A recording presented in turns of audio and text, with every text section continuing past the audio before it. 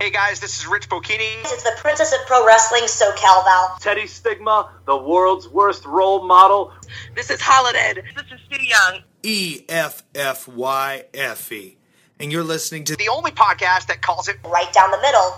The whole Reppin' Show. And now, the wrestling podcast that calls it right down the middle. The whole Reffin' Show.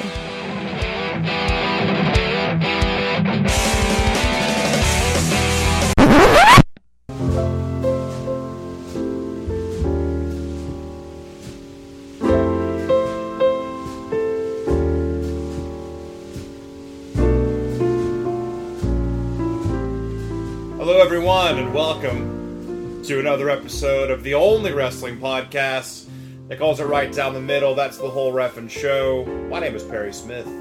And my name is Daryn Beasley. Oh, Daryn. It's that time of year, isn't it? What time of year is that? Time of year to grab a glass full of eggnog and... Well, I'm with you there. And get warm and cozy by the fire. I don't have a fireplace. And talk about what's been going on in the world of wrestling. Oh, I'm always up for that. I know you are, Daryn. I know you are. I know that at least once a week you're up for that. And even when you aren't, I force you to be up for that.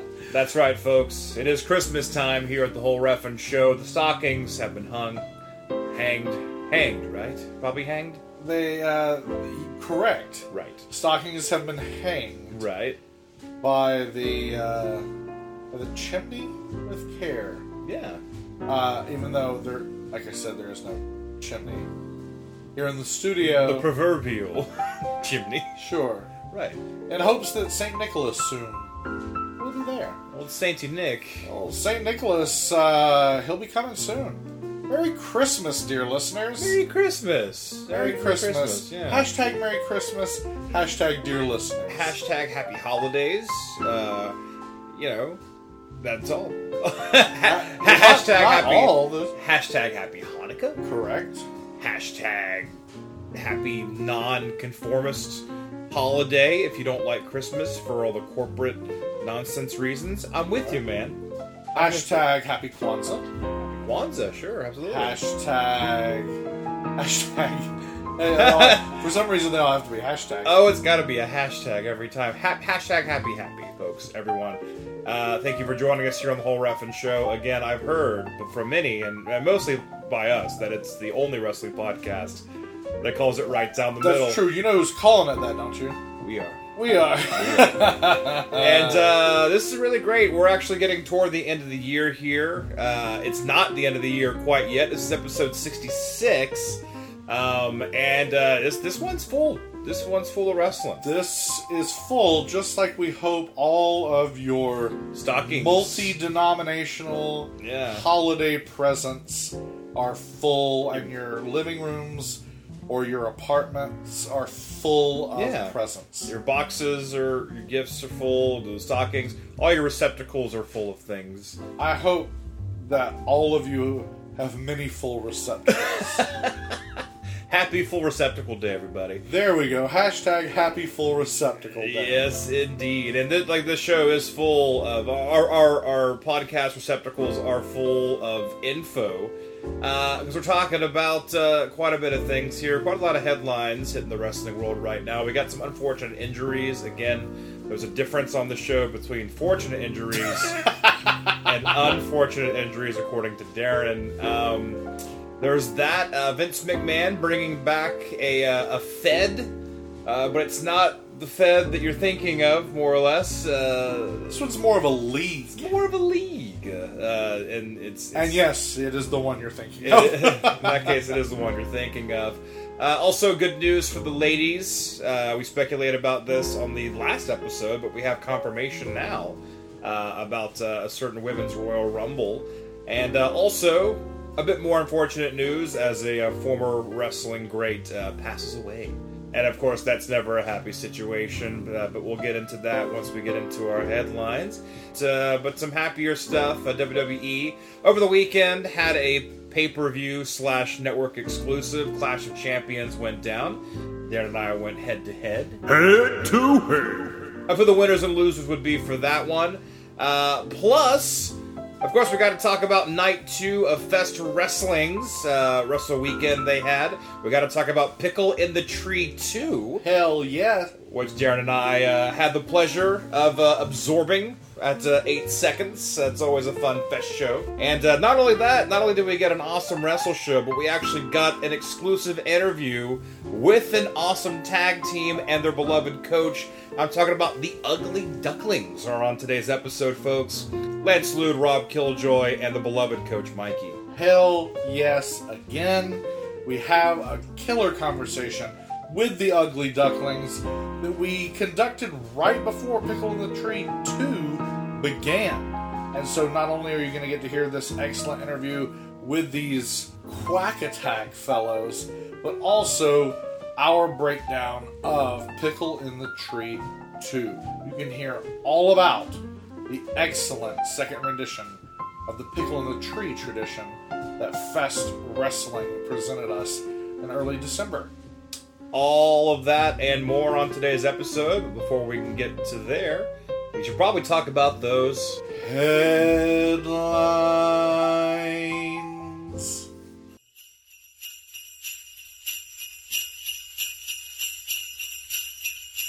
The ladies of WWE got some good news before the end of the year. They found out that they indeed were getting a Royal Rumble. Now, as I said earlier in the episode, we talked about this in the last episode at great length, and it was, the word's been out there for quite a while, and we were thinking, like, is it going to happen? Is it going to happen? And I figured the Mae Young Classic seemed pretty successful. They definitely have the roster for it. All these people got called up recently to Raw and Smackdown. I think they absolutely have the numbers to put on a Women's Rumble, and I'm excited for it. I can't wait to see it. I am very, very excited about this match. I've already heard the speculation begin that we talked about, which is, will it only be 20? It'll probably only be 20. Mm-hmm. Probably only 20 entrants. No, I think you and I are right. It cannot be in any way different than the men's match, because any way that it would be different, it would be lesser than. Right. And they're not going to do that. Or right. They damn sure shouldn't. Right. And I'm pretty sure they won't. As I said before, if it fails, it needs to fail because it failed, not because they shortchanged it. You know what I mean? And said, true. They came out twice as fast, or there's only 20 people in it. So, I mean, just have a normal Royal Rumble, 30 women involved. If it doesn't work for whatever reason, then it just didn't work because it didn't work. And I can't imagine it not working. No, I think it's going to be absolutely great. The few details that have come out is that apparently all women who are currently on the Raw and SmackDown rosters that are not champions will be in the match. And in addition to that, which how many is that? That's less than 20. It's a lot, but it's less than 20. That leaves a whole lot of spots for NXT girls, surprises, and maybe some Mae Young holdovers who, may or may not have appeared in NXT yet, but are working at the Performance Center in some capacity. That's very exciting. I think Ronda Rousey from the UFC is almost a given. Mm-hmm. Like, it's almost no way she's not going to appear in this match. She'll exist in some capacity. Either she'll be in the audience for this historic, momentous occasion, or, yeah. And I'm calling it right now, and this may not be a surprise to all of you, dear listeners, but there doesn't seem to be any talk about it online or anything. I'm going with at least one, if not both, of the Bella Twins returning in this match. I don't know. Everybody wants to talk about Trish Stratus, who did tweet. Everybody does. Everybody does. Everybody wants to talk about Trish Stratus, and she did tweet, "Wear dem boots," or maybe Lita. But I'm thinking if we don't get Trish or Lita, or maybe even if we do, look for Nikki or Brie Bella to appear in this match, because they're all but done. Brie was supposed to have been done after WrestleMania Dallas. Right. Nikki, it's all kind of been up in the air because of her double retirement, her marriage with John Cena, and her neck injury, but kind of hard to pass up history. True. And, I mean, it probably wouldn't be hard for at least one, if not both, Bella Twins to be like, yeah, I'll need one of those 30 spots. Right. Yeah.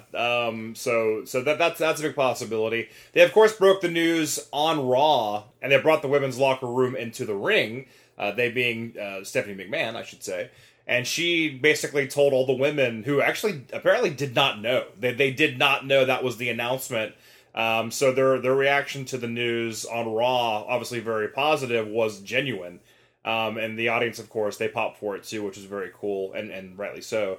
The only thing I didn't like about it, and it's the nitpicky wrestling fan that's like, but wait a minute, of course, Absolution's in the ring with them, and they're all happy, and they're all best friends, because, more or less wrestling is not real. But at the same time, it's like, you can't be happy and hand-holdy with these women who are trying to destroy the women's locker room. So there is that. So little nitpick, little gripe, obviously for the greater good. The Women's Rumble is a good thing, and I'm looking forward to seeing it, and when we hear more about it, you, of course, will learn more about it, dear listeners. Oh, absolutely. We're going to be talking about this match a whole lot more. We're going to be talking about it because it is a Royal Rumble match. Absolutely. In very, very short order, dear listeners, you're going to hear all about the Men's Royal Rumble, just because it's a great thing. It's a great, fun thing to speculate on and talk about.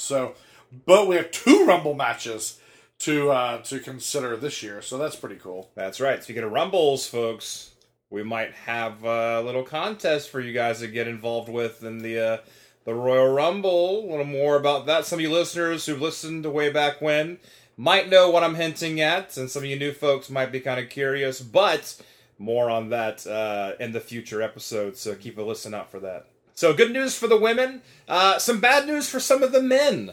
A couple unfortunate injuries. Again, unfortunate injuries. not those not so bad. Not those fortunate injuries. Not where you break your leg, but someone was about to shoot you in the face, so you kind of you kneel down and you missed the shot.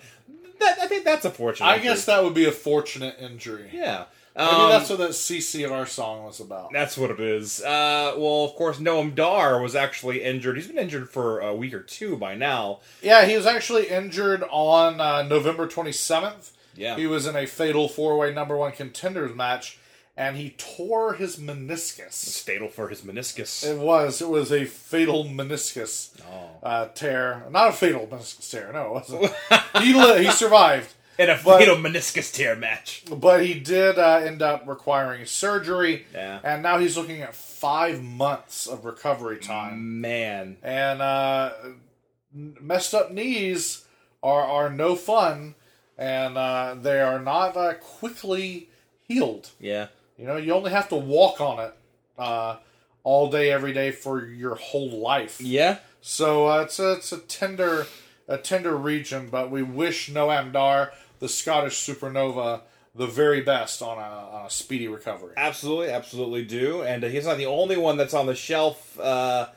Dean Ambrose, who historically is just the Iron Man of wrestling. And the Lunatic Fringe. More so historically.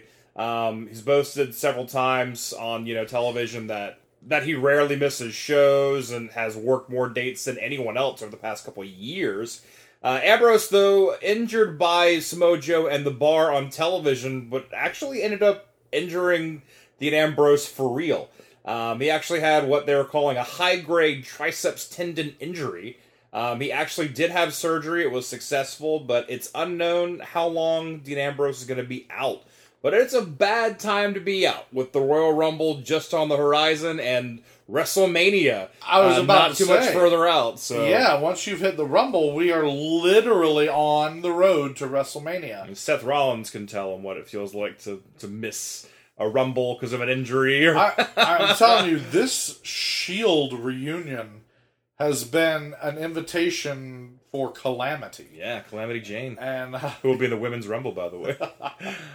It's one unfortunate thing after another has befallen the members of the Shield. And so, watch out, Seth Rollins. You're next. You could be next. I hope he's not next. That poor guy's had plenty of injuries already, but... In other unfortunate news, Tom Zink has passed away. The whole Reffin' Show learned just today that the Z-Man passed away last week sometime. And we are sad to hear of his passing. If you grew up in the 80s watching WWF or NWA and early WCW, you would be familiar with Tom Zink, the Z-Man. and his tag team in the WWF with Rick Martel. And, of course, he tagged with a lot of different individuals in WCW, frequently tagging with Flying Brian Pillman. And Z-Man, I remember, was famously a part of NWA's team on an old Ray Combs episode of Family Feud. And Z-Man passes away at the age of 59. So that is unfortunate. No details have been released regarding a cause of death at this time. But we wish the best to his family. And always sad to see a beloved figure from our collective wrestling past, go on to their great rewards. So we are sad to hear about this. So Godspeed, Tom Zink. Absolutely. And finally, on today's episode, we're talking about something that we never thought we'd actually talk about in a present tense or a future tense. Past tense, sure, all the time. The XFL. The XFL. The Extreme, because Extreme starts with the letter X. The Extreme It sounds Football like it League. does. It does. It should be XXX FL. That'd be great. I can't believe that it wasn't. Right. At the time in which the original incarnation of Vince McMahon's Rogue Football League, there could not have been anything more appropriate in all of its inappropriateness. But, so, the XFL, apparently it will live again. It will ride again. It will rise from the ashes like a phoenix. It seemed at the time, a few months ago, when WWE filed for the XFL trademarks all over again, that it was simply a move to coincide with ESPN's 30 for 30 documentary about the XFL. I think Vince McMahon and all of his marketing and merchandising glory said, hey, somebody might try to capitalize on this documentary. Let's make sure if anybody sells anything with that logo or that name, that by God, I'm trying to collect some of the money that I lost. And he did. He lost many, many, many millions of dollars. He lost many, many millions of WWE's dollars. And so, that is why, in addition to the XFL trademarks being renewed a few months ago by WWE, there are new trademarks being filed by new companies. A VKM Ventures, LLC, has trademarked the terms United Football League and the corresponding UFL abbreviation. Apparently, VKM Ventures, LLC, is a privately owned company owned by VKM himself, Vincent Kennedy McMahon, and this venture... You're speculating that VKM stands for that, by the way. Sure. Well, let's go with that. It's pure speculation. It could certainly stand for Voodoo Kin Mafia. You just asked Road Dogg about that. Yes. I believe that Vincent Kennedy McMahon and his VKM Ventures LLC has trademarked these terms because he knows he has to operate outside of WWE this time because WWE is now a publicly traded company. Mm-hmm. And he does not want to send his board of directors running and screaming because this seems like a very, very unwise idea. Yeah, because originally XFL historically failed. For some of the listeners who don't really know exactly what XFL was, you want to give us a very quick history lesson there, Professor? The XFL, the Extreme Football League, launched at the height of WWE's success. WWF success at the time. VKM, Vincent Kennedy McMahon, was overcoming the obstacles that Ted Turner, Eric Bischoff, and World Championship Wrestling were putting in front of him, feeling so high and mighty that reconnecting with his old pal from the earliest WrestleMania and Saturday Night's Main Event days, NBC buddy Dick Ebersol, Vince decided to launch his own alternative to the NFL, the National Football League, and the XFL was born between Ebersol and McMahon, going to NBC broadcasting and providing this alternative, this off-season, slightly differently branded football league. They would do a lot of innovative ideas in the XFL, like doing away with the traditional kickoff and having a scramble for first possession. They, I believe, invented the camera that I forget the name of the actual camera, the operating system, but it's the camera that's on a wire and runs over the top of the field, and you get to see those like video game only perspectives, like from behind the quarterback. Right. And they track people running down the field.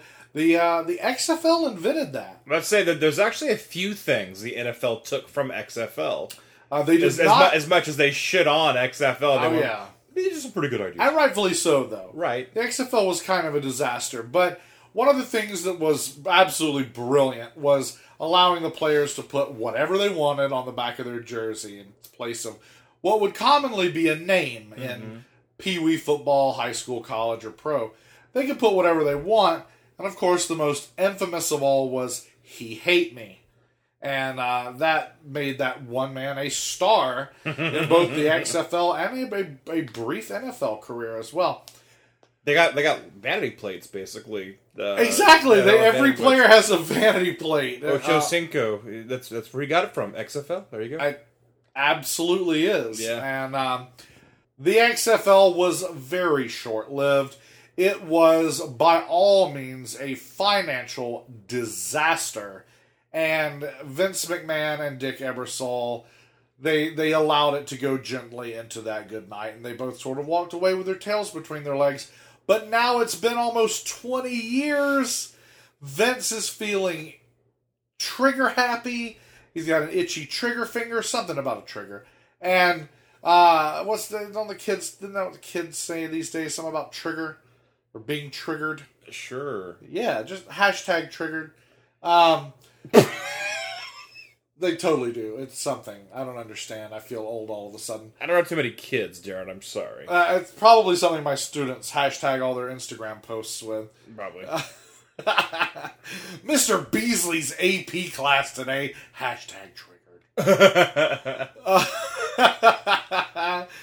But Vince McMahon, he's feeling froggy, and so he's going to jump, apparently. With NFL ratings down, it's blood in the water for Vince. Vince sees an opportunity to get while the getting's good, and whether it's the XFL, the UFL, or perhaps the URFL, and we'll have to see what the hell that even means. What would be the URL for the URFL? I don't know. But apparently, in addition to VKM Ventures, there's also another company called Alpha Entertainment, LLC. Okay. Also being attributed to being a private company created by Vince McMahon. And they have trademarked the term URFL, both an all-capitalized version and a version in which U, F, and L are capitalized, but the R is lowercase. You have to trademark if it's lowercase, uppercase? Apparently so. What the hell's wrong with the world? And so, Vince McMahon, striking out on his own, like Nomad, has these separate companies prepared to do something with some sort of football league. So, I'm going to sit back and wait to cover this story some more. We don't have a lot else to say about it right now because there isn't anything else known. Right. But this is going to be a fascinating story to follow. Does it come on the network, though, is my question. Ooh, I might watch it if it did. See? Is it for wrestling fans? But it's not, but no one's going to watch it if it comes on an exclusive $10 a month channel, though, right? They're not going to... Right, it's not going to bring new subscribers to the network. That's for sure. I don't know. It's going to be interesting. NFL ratings are down. A lot of NFL controversy because of rule changes, kneeling during the national anthem, protests, of course, all these protests of the protests. But if there's football during the football off season, though, I think that's very smart, right? I think it's totally smart. That is my dad will watch it. My dad watches any sport. He watches any sport. Some I'm ashamed to say that he watches... hog calling? He watched it. Spitting. Curling. Oh, God, curling. That's the worst. I would watch spitting before I would watch curling. Sorry, all you curlers out there. Isn't that what curling is? I don't know. Anyway, so more of the XFL as that story develops. Obviously, we have a lot of rumors and hearsay right now, but it's looking like it's going to be happening in the near future. And we're going to stop talking about the future and talk about the past. Because this past Sunday, Clash of Champions brought to you by VKM Ventures, LLC, a.k.a. WWE. Vince McMahon, his brainchild, of course. Actually, no, it's WWE's brainchild. But anyway, so Daryn and you and I had some conflicting opinions on who the victors would be, yeah? Yeah, they were pretty close, and I wonder how we did. There's only one way to know, and that's to go through it. All right, then. Let's talk about Clash of Champions. Smackdown Live, the blue brand, on behalf of the parent company WWE, presented Clash of Champions. This past Sunday, the 17th of December, 2017, from the TD Garden in Boston, Massachusetts. This is the second Clash of Champions under the WWE banner. We had 7 matchups on this night, all SmackDown Live brand exclusive. There was the pre-show. The one match from the pre-show that we discussed was Zack Ryder taking on Mojo Rawley. The former Hype Bros, now the At Each Other's Throat Bros. Right. On behalf of Mojo, tearing down Zack, saying, you held me back, you didn't do your fair share, and all those fun tag team tropes that inevitably come when they break up. So Mojo and Zack take each other on the pre-show. I picked Mojo to win this match. You picked Zack to win this match. And Mojo actually wins. Oh, yeah. I was right. And let me tell you about this match. It really looked and felt old school. And I'm going to say it again later, because there's another time on this night where I really enjoyed something that seemed like this is out of place in 2017 WWE, and I couldn't be happier that it is. Well, everyone on the show knows that I'm not a huge fan of either one of these guys, Mojo Rawley and Zack Ryder. But this match had some really good storytelling elements to it. Yes. It did feel very old school. I'm with you on that. It's very interesting that Mojo just basically dominates for most of the match. And it looks like a wrestling match. It really looks like a fight. It looks like a fight, exactly. And that's what I meant. One of the ways that it looked old school was that it's just like 2 big guys. It's not... No offense to the small guys. We love the cruiserweight division. We love that the business has trended in that direction. Nevertheless, there is something to be said for those larger than average guys to kind of, big, muscly, broad dudes like Ryder and Rawley in here. 2 of them with loose to no gimmick. They're not really heavily gimmicked guys, but they both have big personalities. Mojo's got a lot of personality, yes. There is that provides the old school foundation.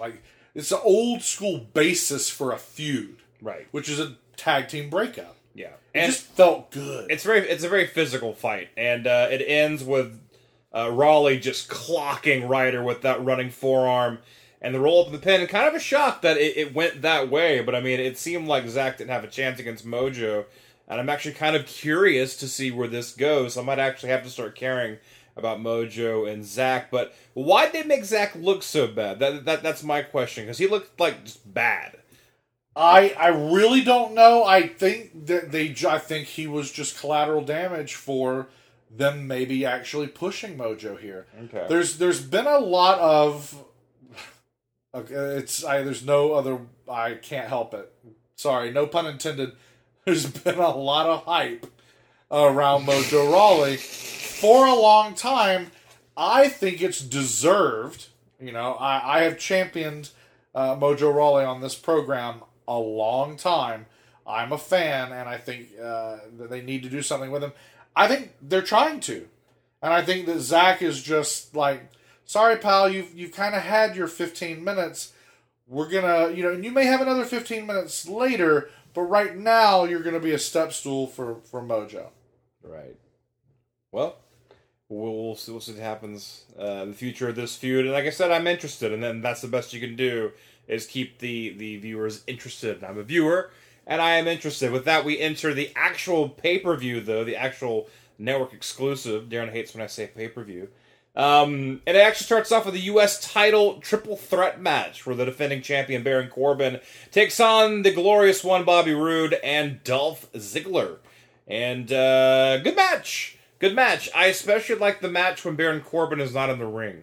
Like, I thought, like, all the Roode Ziggler stuff was just great. And then Corbin gets in and just kind of, he just, big and brawly. And it worked. It works as a triple threat match. It is a good match, but just watching Roode and Ziggler wrestle was like, oh man, I want to watch these two wrestle. You totally took the words out of my mouth. Oh, hey. This is the other example I was going to give. I read all your notes and just rewrote them all. And I really did feel similar to the parts with Ziggler and Roode like I did Ryder and Raleigh. When Corbin was out of the ring at the start of the match, Ziggler and Roode looked really old school. Both of these instances, the pre-show match and this match, they stand in stark contrast to Raw, where everything is just like broken down programs and feuds that don't seem to work. Part-time wrestlers up to and including the Universal Champion Brock Lesnar, and gimmicks, and all of that just handicaps like a competitive atmosphere. And that's what seems alive on this night. And that'll be the case later, too, in the Zayn Owens-Orton Nakamura match. Competition seems to be... Shane-Bryan match as well, yes. But competition, spirited competition, whether it's over pure athleticism and wrestling, or hatred, or resentment, or whatever the basis of the feud is, there is a competitive atmosphere on this pay-per-view on this night that really surprised me, and pleasantly surprised. I don't know. As far as Baron Corbin goes, I'm still on board. I have to take every opportunity to say he still needs a passing of the torch from Kane. If they're not going to make him Kane's son, which I know they're not, they should put Kane over on Smackdown. And before Kane goes away forever, there needs to be a passing of the torch from Kane to Corbin. I think there needs to be a connection there. A moment, a program, a something. One single match. I don't care. But there needs to be a linkage between Kane and Corbin. I think it would do nothing but good for Baron Corbin. I don't know how I feel about that. I understand that you want Baron Corbin to be like the new monster, but with people like Braun Strowman around, it's kind of hard for anyone else to be as intimidating. I don't want him to be the new monster. I just want him to have an element of intrigue that he does not have. Fair enough. But it is a good triple threat match, and more so when it's just Roode and Ziggler because they're just superior wrestlers. I'll say it. They're just superior wrestlers to Baron Corbin. Well, that's just how it is. Sure Not to say Corbin can improve. He's still very young. Ziggler and Roode have been at it for quite a long time by now. And the fans know that. The fans are chanting Bobby Roode, Bobby Roode. Oh, absolutely. But in the end, Roode hits the glorious DDT on Dolph Ziggler. Baron Corbin runs in and tries to throw Roode out, but Roode actually reverses it and throws Corbin out.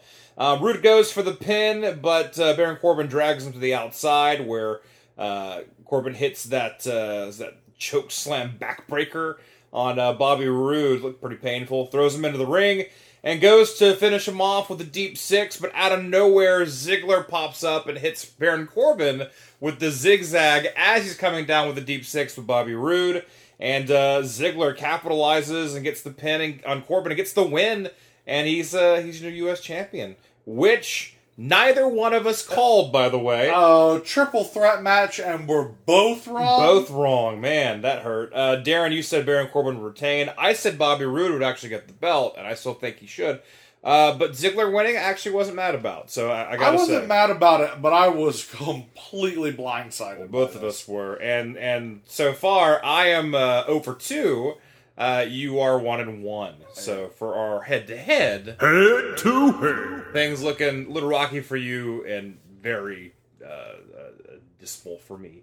So anyway, moving on. Well, luckily for you, there's 5 more matches to go. Yay! And my luck would start to change. There is a fatal 4-way for the Smackdown Tag Team titles as the Usos, who are your champions, take on the New Day, the 3-man Freebird Rules team of Big E, Kofi Kingston, and Xavier Woods, Chad Gable and Shelton Benjamin, a.k.a. American Alpha 2, and the team of Rusev and Aiden English. English starts out in the ring singing the 12 Days of Rusev, and that's pretty funny. Pretty good, and the fans are actually pretty into the whole Rusev Day. They are. Surprisingly over that little bit is, so cool on them and good for Rusev. It's nice to hear actually positive reaction for Aiden English and Rusev. You don't typically hear that in the wrestling world. No. So the cool thing about this match, by the way, it is a fatal 4-way tag match. So there are 4 tag teams involved, but in the ring, a representative for each tag team is always in the ring. So that was actually very cool. So it was a fatal 4-way match, like legit 4 people in the ring at all times, but also 4 men on the outside to be tagged. The rule is you can only tag in your teammate. So that's interesting. But I thought like that gave the match a lot of go. Like there was never really much downtime. My only thing was the match was also no DQ. So if there's no disqualification, why adhere to a tag format at all? Yeah, right. Why not, like I've always said in a no DQ match, why not just stab your opponent in the face with a knife and kill them and pin them? Probably because it's illegal. But I was about to say, you might win the match, you will, however, then be locked away. But you get what I'm saying. But, while everyone's in the ring wrestling and your opponent's tag team mates are on the outside rope waiting to be tagged in, your other guy can go out and get a chair and just start beating everyone else who's on the outside waiting to get tagged in, and then slide in and start hitting people with chairs. And True. Again, hashtag if wrestling were real. That's usually your war cry. This is mine for no DQ. It's like, if it's no DQ, don't decide to cheat at the end. Cheat in the beginning! That's me, though. Because why not? Why not? I have to say, I really want to like Gable and Benjamin together, but they're just so sadly American Alpha 2. That it's weird and distracting. I know. Because I'm looking at them and I'm like, that's American Alpha, only that's not American Alpha. Yeah. And also, I mean, hell, we're all getting older. Nobody's getting younger, but Shelton Benjamin on this... Benjamin Button is. Shelton Benjamin might not be, but Benjamin Button is. Shelton Benjamin is not to be confused with Shelton Benjamin Button. But Shelton Benjamin is starting to look like Shelton Benjamin's dad. Ooh. And, that's fine. He's still got a great build, and he can wrestle like hell, but... Oh, he's still great. He pulls off that top rope move he hits on somebody, and it was just like, oh my god! Oh, yeah, he threw off one of the Usos off the top rope, and I was like, oh my god, for real. That's what I said, yeah. That's exactly, we kind of said it at the same time. It was a very fun match. Like I said, there's always people in the ring, there's always stuff going on. I guess the point where basically they break off and 2 people fight while the other 2 people fight on the other side of the ring, and it's kind of like an understood, like, Big E and whichever Uso won't fight each other. They're like, okay, we'll take care of our own opponent, and then we'll talk about it later, kind of a thing, which is always kind of interesting. One of the really cool spots is when Gable hits the rolling German suplex on Big E. He hits it on several people, but impressively, he hits it on Big E, where basically it is a full roll backwards and then the German suplex. That's just insane. Oh, yeah. Insane amount of athleticism and strength to pull that off. But in the end, the Usos team up on Gable, and they overpower him, and they pin him, and they retain those belts, and I said they would. And you also said they would. So, hey, on that one, we got it right. Fatal 4-way, and we both called it right. So to go from that triple threat match, we both called it wrong, even though we had multiple chances to you said red and I said black, and it landed on the fucking 0-0 green. On this one, we actually did get it right. You are right about that. Next, we've got the SmackDown Women's title on the line. This is a lumberjack match between the champion, Charlotte Flair, and the challenger, Natalya Neidhart. This is a solid match with excellent lumberjack work. Or lumberjills, however you want to refer to them. Lumber people. Yeah. The lumber folks. Lumber organisms. Lumber folks sounds like a lumber yard or something like that. The Riot Squad are said by the announce team to look like jackals, and they really did.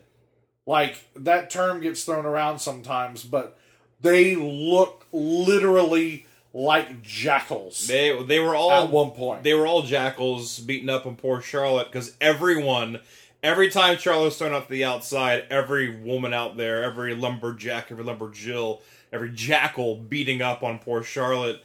It's kind of interesting because it's the Riot Squad working with the other women to take out Charlotte, and it's kind of like, why at that point? I don't know. There should have been push and pull, except for Naomi, of course. Naomi is with Charlotte, and she helps out a lot, and she gets that really, really cool spot where she comes, I think that was a springboard or not, but she comes out of the ring and splashes on top of everyone on the outside. It was a really good spot. Yeah, and Charlotte does one of those herself. She hits her famous moonsault off of the top rope to the outside, crash landing on all of the women. And she actually manages to get the figure 8 on Natalya for the win. Yeah, she does. And Natalya afterward, a crying Natalya, defeated by Charlotte Flair, says, "I'm turning my back on you." The WWE Universe. And it was one of those moments. It's one of those moments that we seem to get every pay-per-view now where someone potentially retires. Only they don't. I don't think any of them have. No. And Natalya certainly isn't going to be the first. This is like the WWE games where it's like story mode, and like every match, like this little story element pops in, kind of a thing. Yes. Just take my word for that, folks. So, good match, and hopefully the last one we see between Natalya and Charlotte for a while, because I'd love to see Charlotte fight someone new at this point. Would love to see more of her and Ruby Riott. But if it's not next, it's coming. Oh, yeah, definitely. It is coming down the pipes, and Charlotte Flair, Ruby Riott feuding for a decent amount of time. That's super exciting. It should be very cool. We both picked Charlotte, so we were both right. Hey, see where it's getting better. It's getting better all the time. Better. That's a song, folks. After that is the match that should not be. The Fashion Police, Breezango. Of course, Tyler Breeze and Fandango take on the Bludgeon Brothers, a.k.a. Rowan and Harper. And we can call this a match because there was a bell that rang and then a bell that rang when it was over with. But it was just a squash, basically. Yeah, my first note was #yikes. Yeah. This is a total squash match. Basically, this was just to make the Bludgeon Brothers look good. And it does. They come in and they do a lot of horrible things to this poor team. In fact, the Harper hits an assisted, with the help of Rowan, assisted sit-down powerbomb of Fandango, which looks really gnarly. And the end, of course, their finisher is I have crucifixion slam. Because that's what it looks like. They both grab an arm and hoist them up, and your opponent basically is, crucified, more or less. And then they just slam you down to the pavement, and that's it. I just have assisted sit-down powerbomb on Fandango, crucifixion slam, squash. And that's what that fucking match was. It was. That's exactly what it was. And we knew it, and we both picked the Bludgeon Brothers to win. Yeah. So we are correct again. They don't call us the best in the world at nothing for nothing. That's true. The best in the world at nothing for nothing? Wait a minute. They don't call us that. That's less true. That's a lot less true. But what is true is the next match has an absurd amount of referees. That is the tag match. Randy Orton and Shinsuke Nakamura. They take on Sami Zayn and Kevin Owens. And if Owens and Zayn lose, they lose their jobs at WWE. And to make things even more confusing, this match has not one but two referees, and neither one are official referees. They're both non-referees. Shane McMahon, of course, and Daniel Bryan. Shane McMahon and Daniel Bryan are your special guest referees in their dueling zebra outfits. Yes. And the big stipulation here is if Owens and Zayn lose, they're fired from WWE. Mm-hmm. Not fired from SmackDown. Not demoted to NXT. They're fired. The only person that actually happened to, where they said, you guys wrestle, one of you will leave forever, was when Booker T fought Buff Bagwell on Raw. After the acquisition of WCW, because that legit happened. They literally threw Buff Bagwell out of the arena, and for the only time in my life, I actually felt sorry for Buff Bagwell. Well, he's not a real pitiable individual. A little too arrogant. A little arrogant. To invoke a lot of pity from anyone. All right, some interesting things I noticed here. Well, it's terrible. There are two referees that we have. It's terrible that we have to go from Nakamura's music and entrance to Randy's my God. Horses in My Shed music. Everyone is doing the whoa, whoa part, and then all of a sudden, oh. And I told you when we watched it, the three musics I hate the most, Randy Orton, The Miz, and Dolph Ziggler. And thank God Dolph Ziggler doesn't come out in music anymore, so that's very nice. Orton with the hair. What's up with that? Orton's got hair. A full head of hair. He looks like an 18-year-old boy, which is probably why he shaved it in the first place, because he was like, I look like a young boy. Now he's getting older, so he's like, I need to look like a young boy again. Right, yeah. As far as the wrestling, Nakamura and Kevin Owens were awesome against one another. Yeah. Way fucking good. Like, especially, like, when Nakamura gets the upper hand and his kicks and his knees. His volley of kicks and strikes and knees. Oh, shit, that he does on Kevin Owens. It's great. Yeah. Also, Zayn's heel work is outstanding. Mm-hmm. Like, not just when he's talking, every movement that he makes. He's selling differently with his legs, with his steps. He's certainly selling differently with, like, his body language. And then his word choice, his facial features. Sami Zayn has completed this turn 100%. It'll be weird again when he's like a goody two-shoes. Well, you know he's having fun with the heel turn because he can actually have fun with it instead of being the whiny baby face that he was for such a long time. But I mean, this match is decent. It's good because all these people are competent wrestlers. Even Orton, I'm not a huge fan of, but he knows how to work a match. But it's not something you haven't seen 1,000 times before on like SmackDown lately. So there's not a lot special with this match except for the fact that those two referees, and of course that becomes a thing where they're arguing about who's making the count or what's going on. And oh yeah, and Daniel Bryan's there to make sure Shane McMahon doesn't screw over Owens and Zayn because Shane McMahon wants them out of the company. Yeah, but Daniel doesn't want them to do anything crazy. Which is just kind of like, okay, whatever. But the match, of course, gets to the point where the heels have to take out the faces, man. So they bring Nakamura to the outside, and they put him on an announcer table, and Kevin Owens hits Nakamura with a frog splash from one announce table to the other. He jumps. And that takes Nakamura out for like the entire last 10 minutes of the match. Probably 5, but it seemed like forever. When they get back in the ring again, Orton hits the RKO on Sami Zayn. Shane counts, but Daniel Bryan falls on Shane, breaking up the count. And they argue for a while about this. And the biggest fight of all erupts here, with the fight between Daniel Bryan and I guess his microphone pack or his earpiece. Like, he had something tucked in the back of his pants, then had a wire running to it, then he moved it to his pocket, then it fell out, and it was just like, oh my god. That actually happened to Shane McMahon earlier in the match. I noticed his battery pack for, I guess, his earpiece fell out of his back pocket, and then when he realized it was dangling, he tried to grab it, and the battery part fell out of the little, like, audio port, and then he just, like, didn't know what to do with it, so he kind of just tucked it away into his pocket. So I guess it happened. I didn't notice it happened to Daniel Bryan also. Yeah, Daniel Bryan was trying to keep fidgeting with getting it back in the back of his pants.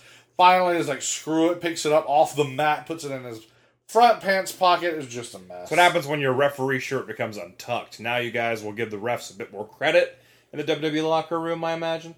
So Zayn and Orton have a roll-up contest, in which case the, if Orton is pinned, then Shane comes down for a 3 count, or rather a 2 count every time, and then Zayn reverses it on Orton, pins Orton, so of course Daniel Bryan jumps in and does a 2 count, and they keep alternating for a little while. More arguing between Shane and Daniel Bryan. Zayn rolls up Orton one last time. Shane comes down for the count, counts to 2, does not hit a 3 count, and Daniel Bryan gets really pissed off and they argue some more. And then Zayn rolls up Orton really quick, and Daniel Bryan does a fast 3 count. And that's how the match ends, with Owens and Zayn keeping their jobs at WWE. So, not a shocker. We both said that Zayn and Owens would win. Oh, no, we didn't! Only I did. Only I said Owens and Zayn would win. You said Orton and Nakamura would win, you dummy. Yeah, again, not because I thought they were going to fire Owens and Zayn. You thought some cool thing would come out of it. I did. Then you forgot you were talking about the WWE. I did. Well, cool things don't come out of this place. They don't. Oh, they do sometimes, but in this case, they were just like, we got nothing for that. So I will say that the heat on the interactions between Daniel Bryan and Shane McMahon were legitimate. They were good. That crowd they were cool. was on fire for that feud. Yeah. Like, they are on fire for Daniel Bryan. And if Daniel Bryan is going to make a return to the wrestling ring, I'm all for it. Mm-hmm. And this match kind of showed it. I mean, he didn't do anything crazy. He's a referee. But the ease of his movements. He didn't seem to be thinking too much or doubting himself. He was very sure of foot, and he was not being particularly cautious, meaning overly cautious, but he was taking risks that had to be calculated, and they were just enough that a man who's crippled for life is not going to be doing. Right. So he did just enough, I think, that it showed a little bit. This will be maybe the first time when, 10 years from now we look back. This will be the first one like, oh, look at Daniel. He was getting ready. Right. He could have been in the Rumble, but he's the general manager. Who's to say that he won't be in the Rumble? I'm not saying that. Well, there you go. But anyway, that good match. Sorry that I lost with my pick. And but with that match, we are now tied. We both lost one together, the triple threat match, but I got Mojo versus Right or Wrong. You got it right. This one I get right, you got wrong, so we're tied up at this point going into that main event for that WWE title. AJ Styles, your champion, the face that runs the place, the phenomenal one, taking on Jinder Mahal, the modern day Maharaja. Very good. Very your R rolling. Oh, thank you very much. I was gonna say this is a very good match. But also your R rolling. Thank you. More about that. This is the best wrestling match I think Jinder's had. Wow, that's it's a very solid match. He shines throughout. AJ sells really well for him. And going online and looking at this happened, little videos they put on WWE's Facebook page, and you can usually read the comments, and it's usually people just upset that Jinder exists. But I mean, it's 80% positive. Like, Jinder actually impressed me this time. Like, Jinder looked actually really good in this match. Like, it's all positive, because even they were like, this is actually a really good match of Jinder's. And it made him more of a credible champion, I think, and because the scenes weren't going to be involved, but they got involved anyway. But still, it was really good. The only the criticism I have for Jinder is don't wear flesh-toned ring gear, because you look naked. Fair enough, but I like it. It's cool looking. His gear. I know it's cool looking, but I'm sure people who sat in the nosebleeds were like, "Is Jinder Mahal naked?" No, that's a fair assessment. But I am a big fan, not only of Jinder Mahal and his push and his world title run. I am impressed with his aesthetic. Not just his amazing build, which may or may not be controversial.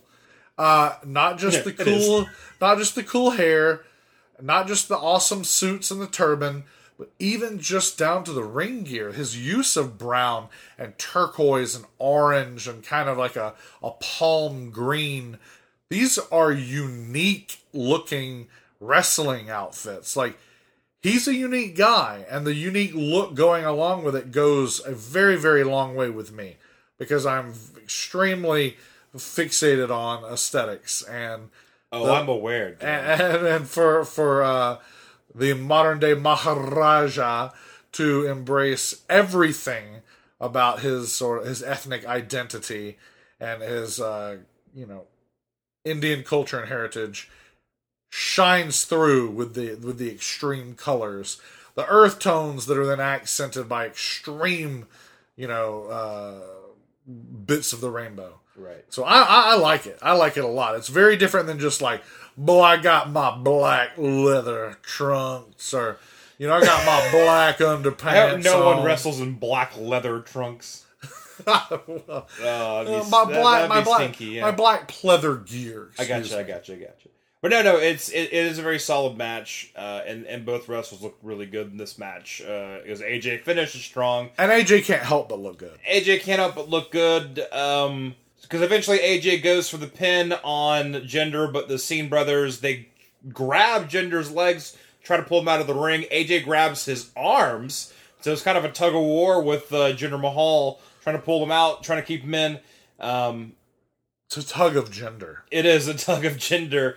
AJ takes out the Singh Brothers and gets back in the ring only to receive that Cobra Clutch Slam. And you think, like, oh, this is the thing that's been done 1,000 times before. But AJ kicks out of the Cobra Clutch Slam. Wow. Which doesn't happen very often. Jinder picks up AJ and teases that he may be going for a Styles Clash on AJ. Does the fingers out, yeah. The call for the Styles Clash, but AJ reverses it into the Calf Crusher, and it takes some doing, but Jinder taps the Calf Crusher. That's all she wrote. That is all she wrote. He taps to the Calf Crusher, and wow, not a great week for Jinder. Yeah, man. Jinder was hindered. He was straight up hindered. Yeah, man. Doing the favors here, and falling to. AJ Styles failed to recapture his title, and then in India, taking the fall to the Boss in India and losing to Triple H over in India. Of course, we know that Jinder Mahal is ethnically Indian, East Indian. However, he's Canadian, born and raised in Canada. Most of his professional career has been in the United States. Nevertheless, no reason to split hairs. He's an Indian. He's a proud Indian. And from what we saw was very, very well received and quite lauded during WWE's brief few days in India. The downside of that being, in my opinion, only his loss to Triple H. But so yeah, with that and the loss to AJ here, it seems like some unwelcome just desserts. But who's to say what is and isn't truly okay to befall someone like this? Because he did have a very, very successful run on top, in my opinion. Yeah, I think so. A lot of people think the fact that he's not still on top is indicative that it was not a success, but I disagree. No, his success would have been much shorter lived if it were just like we're going to India, so Jinder should probably be champion for a bit to look good. Right. I think he was and it was not that. And it may have been that at the beginning, but then it became like, Jinder Mahal being champ is actually pretty good. Of course, the collateral damage of that for me is it made Shinsuke Nakamura look very bad for a little while. Yeah. Had that been anyone else enduring the Jinder Mahal title reign and losing to Jinder Mahal, it would have been fine. There's plenty of people you could have picked to do that. It did not need to be Shinsuke, though. But anyway, beyond that, Jinder, I thought, was a very cool champ. Hopefully this is the last we see between Jinder and AJ. It's time for fresh opponents for both of them. And we'll see who's coming down the pike. And we all know for AJ it'll be Shinsuke, because that's what I want. And that's all for Clash of Champions WWE. You did it again. And by that I mean you had another network exclusive. More to come. As for us, We were correct in both picking AJ to win this match. Hey. So we both finished this head-to-head with a record of 5-2. We tie each other. Our losses, our L column here don't jive. We didn't make the same wrong decisions. But mathematically, we tie. Right. 5 correct choices to 2 incorrect choices each. Wait. So congratulations to you, Perry, my great and worthy opponent. I wish I could say the same to you. And I will. Now, on the air. The look on your Do face. it. So good. You're my great and worthy opponent, Captain Hook. I'm Peter Pan. No, you're Captain I'm Hook. Peter Pan. I just said I'm Peter Pan. I called it first. I guess I do have a curly mustache. You have a curly mustache. Damn it. And you don't want to be Captain Curly Mustache. That's fine. Though you do have a Peter Pan complex. Oh, man, but see, that's the thing, right? Like, that's the whole thing, is Peter Pan, Captain Hook, they're kind of one and the same. Right. So really, it's the internal struggle. They're different, but they're the same. Just like the Hype Bros, Daryn. It's the same thing. Mojo and Zack Ryder. You guys are the same. Anyway, that's my point I'm trying to make. So, folks, that's it for WWE. We're going to leave behind the world of quote-unquote professional wrestling and turn our gaze to the indies. Because Fest Wrestling, one of, if not the hottest indie organization there is right now, they had themselves a good weekend. Now, last episode we talked about Brawl by the Beach in St. Augustine, which was a lot of fun. But it's hard to beat Fest Wrestling at the home. That is Gainesville, Florida. That is 8 seconds, where we saw Pickle and the Tree 2. And while we were there, we actually got to talk with some very cool people, some very talented individuals. The Ugly Ducklings, Daryn. Quack. That's right. Quack. You might hear a couple quacks on this interview, but absolutely, Daryn and I got to sit down with Rob Killjoy, Lance Lude, and Coach Mikey. You know, a lot of times people might say of the whole Ref and Show, you might hear a couple of quacks on this episode. Whoa, nice. Very nice. So, yeah, we got to talk with the Ducklings, and here's what went down.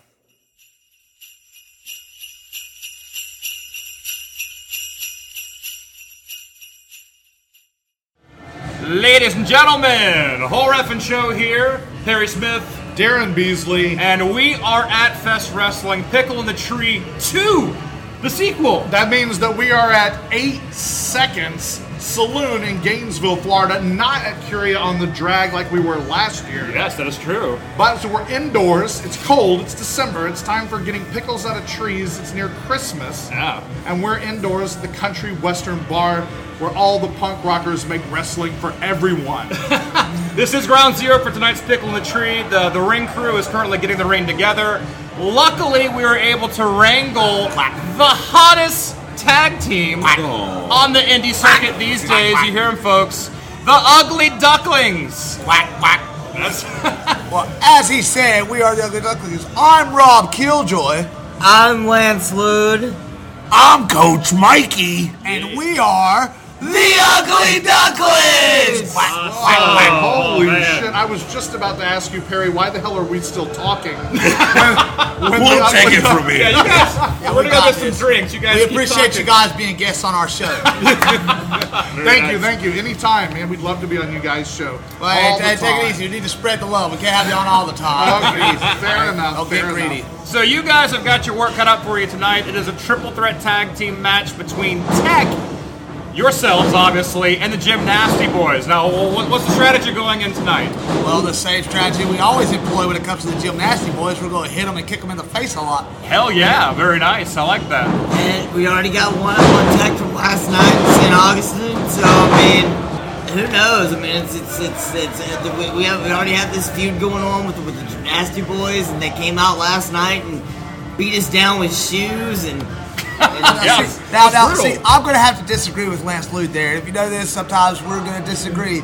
But I don't think we're involved in a feud with the Gymnasty Boys. I think we finished them off with the Duck House Brawl last time here at 8 Seconds. That's what we thought. However, they wanted to stick their nose in our business again. They wanted to they want to help us pay our bills because we're ducks, you get it. But that's fine. We have no problem beating them up again. Tell them, Coach Mikey. I have been up all night with my clipboard, and I've been going over play after play after play after play. Then I took a large dump, and then after play and after play. And I sat there and I looked at it, and all it was scribble, and I thought to myself, why don't we just do what we always do? What's that? And beat the duck out of them. And that's what we're going to do. Yeah. Quack. Duck them up. Quack. I've got my hands on all of them. So, I mean, anything can happen. You see big these hands? Look at those mitts. Those are very large hands, folks. I can go ahead and tell you right now. Those are very large hands. They're catcher's mitts. I thought you said you were going to do what you always did and scribble. But no, okay. Scribbling does happen quite a lot, but they don't understand the plays half the time. I have to explain it in a little quack form. So last night in St. Augustine, at Brawl by the Beach, it was Tech. You thought it was only going to be Tech. And they say that there are 3 equally charming heterosexuals. There were only 2 of them last night. Only 2 so they do math too, so there's that. But the T still works though, because 2 equally charming heterosexuals. That does. We had to work that out of the show. I was pretty bummed out when they walked through the curtain and I didn't see that weasel coming out, because I love beating him up. It's so much fun. You want someone to pick on and beat up on? I mean, you want a manager to go manager someone with? Who deserves it. Such as shit-talking Jim Sherbert. Right? Which one's the shit-talker here? Is it Sherbert? Jim Sherbert? Jim Sherbert. Are you delicious or are you exotic? We want to know on the whole I think it could be a little for column A and a little for column B. They don't have to be mutually exclusive. You can have both. So you have Tech tonight. You also have Gymnasty Boys who interfered in a match with Tech last night at Brawl by the Beach. But yeah, let's go back to that Duck House Brawl that you mentioned that happened at Fest Wrestling. We Are Family.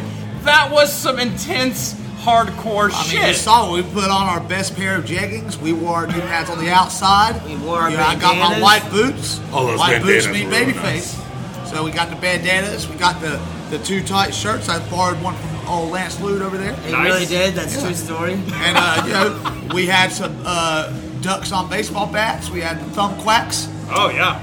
All sorts of stuff. We put them through a door, chairs, actual thumbtacks. Yeah, I mean, pinata. What didn't it have? It had. Think of all the wrestling you saw at We Are Family, and what stands out to you. It gave you everything. The Duck House Brawl. You absolutely did, and you guys. I mean, besides the fact that you guys are very talented wrestlers, and you're one of the loudest, most charismatic managers I've ever seen in wrestling. He's not a manager. He's our coach. Coach. A coach who manages to keep you guys going in your matches. Player coach. Are you a player? He's actually a coach that captains. Okay, there you go. That's one way to say it. Sometimes. Swipe right. Coach Mikey, he's not a player. He just crushes a lot. Absolutely. I do. I have a lot of crushes. There's so many pretty women at Fest Wrestling, and I just like they're like that. There are a lot of. He also has very low standards. Not to take away from the come on Fest Wrestling. Yeah, I don't know how that's supposed to take so pretty. I'm just saying, we never know exactly. All women are pretty. Right. He's in the eye of the beholder. So absolutely, you guys have got the winning formula. The winning formula between the 2 of you guys, Lance Lude, Rob Killjoy, you guys are phenomenal wrestlers. Coach Mikey, who does it better than Coach Mikey? But that Duck House Brawl was just serious and dark. Because there's a lot of comedy in your matches. And I think when we first saw you guys, when you guys first hit the pond here at Fest Wrestling, it was a splash. You made a splash. It was at Fest Wrestling Bring Your Mom. It was a fatal 4-way tag match. You guys, Tech, Team Lucha, and Roscoe Eat Lisa, and we were just blown away because you guys came out and it was like, okay, they're wacky and crazy, I get it, but can they wrestle? Oh, can they wrestle? Oh my God. And ever since you guys have been... Spoiler alert. Don Jardine alert. Don't tell them. They have to find out for themselves. They have to pay for it. Yeah. But no, ever since then, we've been huge fans of you guys. And man, you guys just do it all. But we're big fans of you guys. No. You're talking about winning formulas. I think that the whole Ref and Show has a winning formula right now with the Ugly Ducklings as its guest. Absolutely. I don't know if you guys count ratings, but this is going to be your highest rated show, I'm sure. It definitely is. 2 + 3 = 100. Absolutely. I think math checks out. I kind of fessed up and I put them over before they started and I said, and I told them, I said, hey, we listen to you guys pretty much every time we're on the road. We're like, did they like us? Did they like us this one? Did they like us? And so far, we're on a winning streak with you guys. So I think this is a match made in heaven. Well, we typically, we go out of our way to put over people who've been on the show, but we put you guys over way before you guys were on the show. So it really made you anticipate this. That's right. But also we had to make sure you guys would do the show. But no, the If talent. not, what would happen? Well, okay, so we first discovered you guys at Fest Wrestling, but you obviously have faced Tech many times before. You've obviously clearly had that history with Gymnasty Boys before Fest Wrestling. So where else have we seen the Ducks? I hate them all.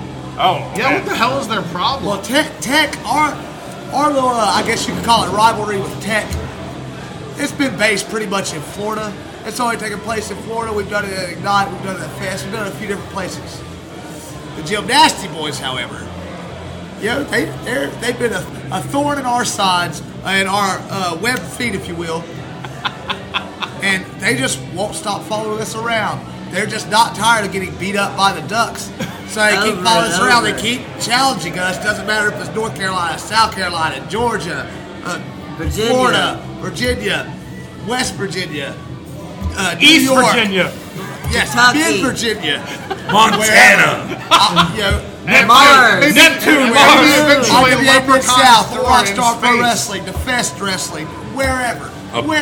Barnyard somewhere in the middle of Florida. We will fight them till the day we die. Blood feud, #forever. Fight forever, fight them till we die. #fight forever. And so far, it looks like that might be happening.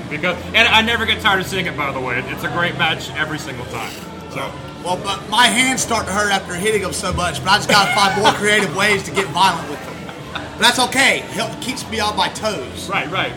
All On right. your webbed feet. Your All webbed right, toes. I got a question. We are sitting only a mere 5-10 feet away from a pretty infamous Fest Wrestling balcony. We saw you gentlemen on the receiving end of a maneuver that came over this balcony, crashing to the floor below. Okay. Yeah? And?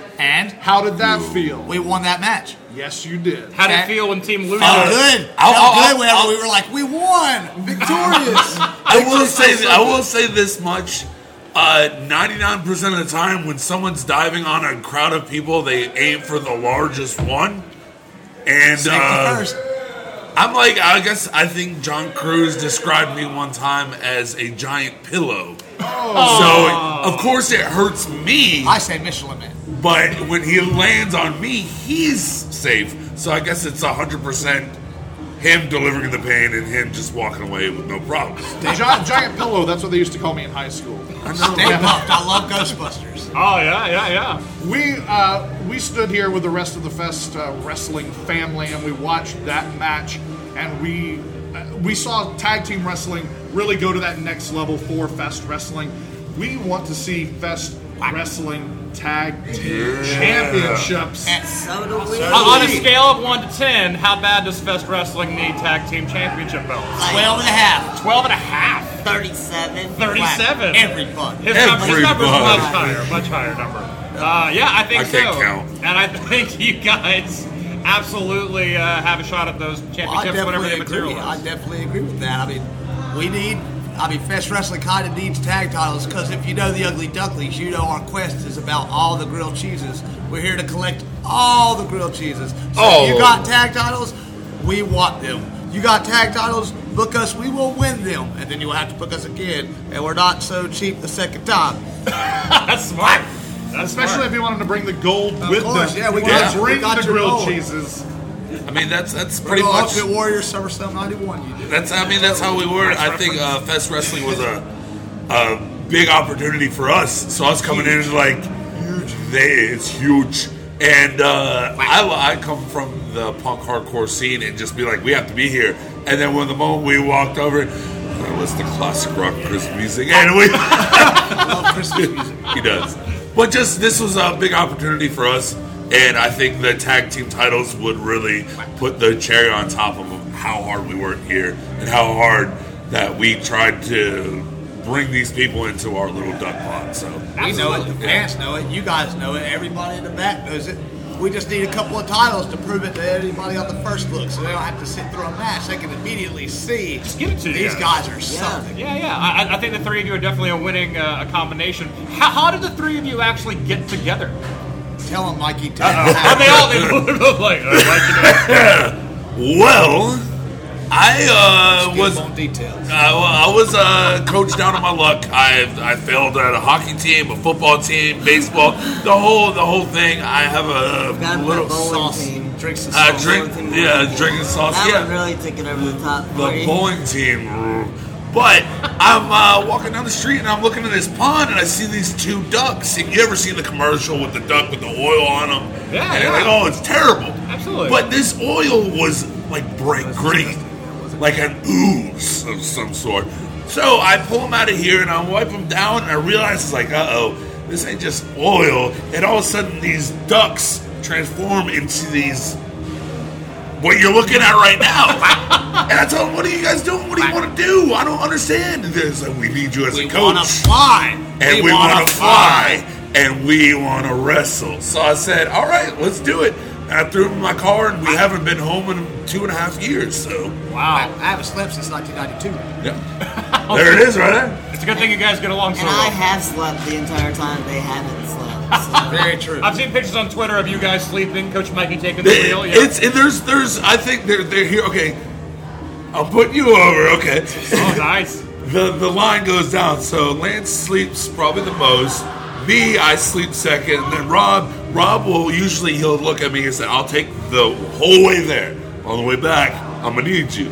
So usually, like Rob will be like, "Mike, go to sleep," and I'm like a dog. Because Rob knows I will sleep anywhere at any time. You tell me, Mike, go to sleep. I'm like, all right, I guess I'm going now. So we have like literally a system. gotten to shows and laid down on the floor and went to sleep. Oh, nice. Aww. You guys have like a stack of newspapers for Mike? I was under the merch table. I was under the merch table sleeping on my bag, just like. Aww. Which, by the way, the Ducks have some really great merch. The best merch. And by the way, if you spill any beer on the merch, do the right thing. Do the right thing and just buy it, man. Right, and then make it an even number by buying something else. By buying something else. I hate to break your heart, but all of those pictures got ruined that night. I thought of that. I was like, damn it rained anyway. But no, absolutely wanted to contribute to the cause. You guys thank worked you. hard. I'll throw out a plug real quick. We have the best t-shirt designs of the game. We got Boonduck Saints. We got the Care Ducks. We've got Coach Mikey Duck Detective. We got multiple others. Check them out. Find us on the Ugly Ducklings on Facebook or at 3 Mother Duckers on Twitter and Instagram. We've got ducks for $3, ducks for $1, ducks for $5, ducks for $10. You got ducks. You like ducks? We got ducks. We got a video game, a legitimate video game starring the Ugly Ducklings. All sorts of stuff. So you got duck needs. We got bills to pay. Again, ducks. Come help us out. Come buy our gimmick table. Buy some merchandise. Buy a t-shirt. Limited supplies while they last. Coach Mikey, I see you looking at your watch, but that was really quickly. I guess auctioneer level. That is, we have practice. He's got a bit of cunning in him. We have a joke because you missed out on my favorite part. You go, we have a lot of bad things happening around this world. A lot of bad things happening in 2017. We got ducks we know it word for word. Lots of bad things happening in 2017. That's right, our very own video game starring your Ugly Ducklings. But please tell me that's a real thing. Tell me there's an actual Ugly Ducklings video. Oh, yeah. I'm not making it up. It's amazing. Have I misled you at all during this whole interview? If Do I seem like the lying type? If I go buy a $5 copy of N64 No Mercy and I make all the Ugly Ducklings characters, that's just as good, right? Yeah. Not as good? Not as good? No, we have our own role-playing game for $10 for PC. Totally worth it. Wow. Yeah, you it's play amazing. Us, you go through it. It's How do our hashtag dear listeners find this? Like I said, follow us on Twitter at 3 Mother Duckers. Instagram at 3 Mother Duckers. Facebook, the Ugly Ducklings. Find us. Go find where they live and you come buy our merchandise stand. We have gimmicks available. Come find us. Find us. There's a special knock in the duck pond. If you do the special knock, you might come in, have a beer. We might let you play it a little bit. We also got a deal right now. You buy a t-shirt, you get $7 pictures for only $5. Also, if you figure out how to knock on water, please share that knowledge with us. Yes. Because we want to know how to get it. It's a splash, splash, splash, splash. There it is right there. See, that's a secret knock. It's not a knock at all. You wouldn't know that if you didn't know it was. All right, gentlemen. Well, hell, a lot of fun having you guys on the show. Thank you for having me, man. I would say best of luck to you guys tonight. Yes. This thing on.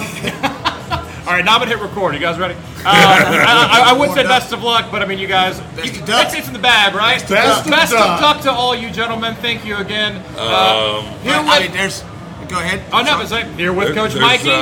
We're on your show. Lance Lude, Rob Killjoy. There's keep it going. One thing that we got to do to end our interview. Oh, please. So, listeners, put your hands in the middle. We're right over the mic. All right. Quack, quack, quack, quack, quack, quack, quack, quack, quack. Thank you guys. Whole rep of show. Quack, quack. Woo! Thanks, Ugly Ducklings. Thank you, guys. Thank you, gentlemen.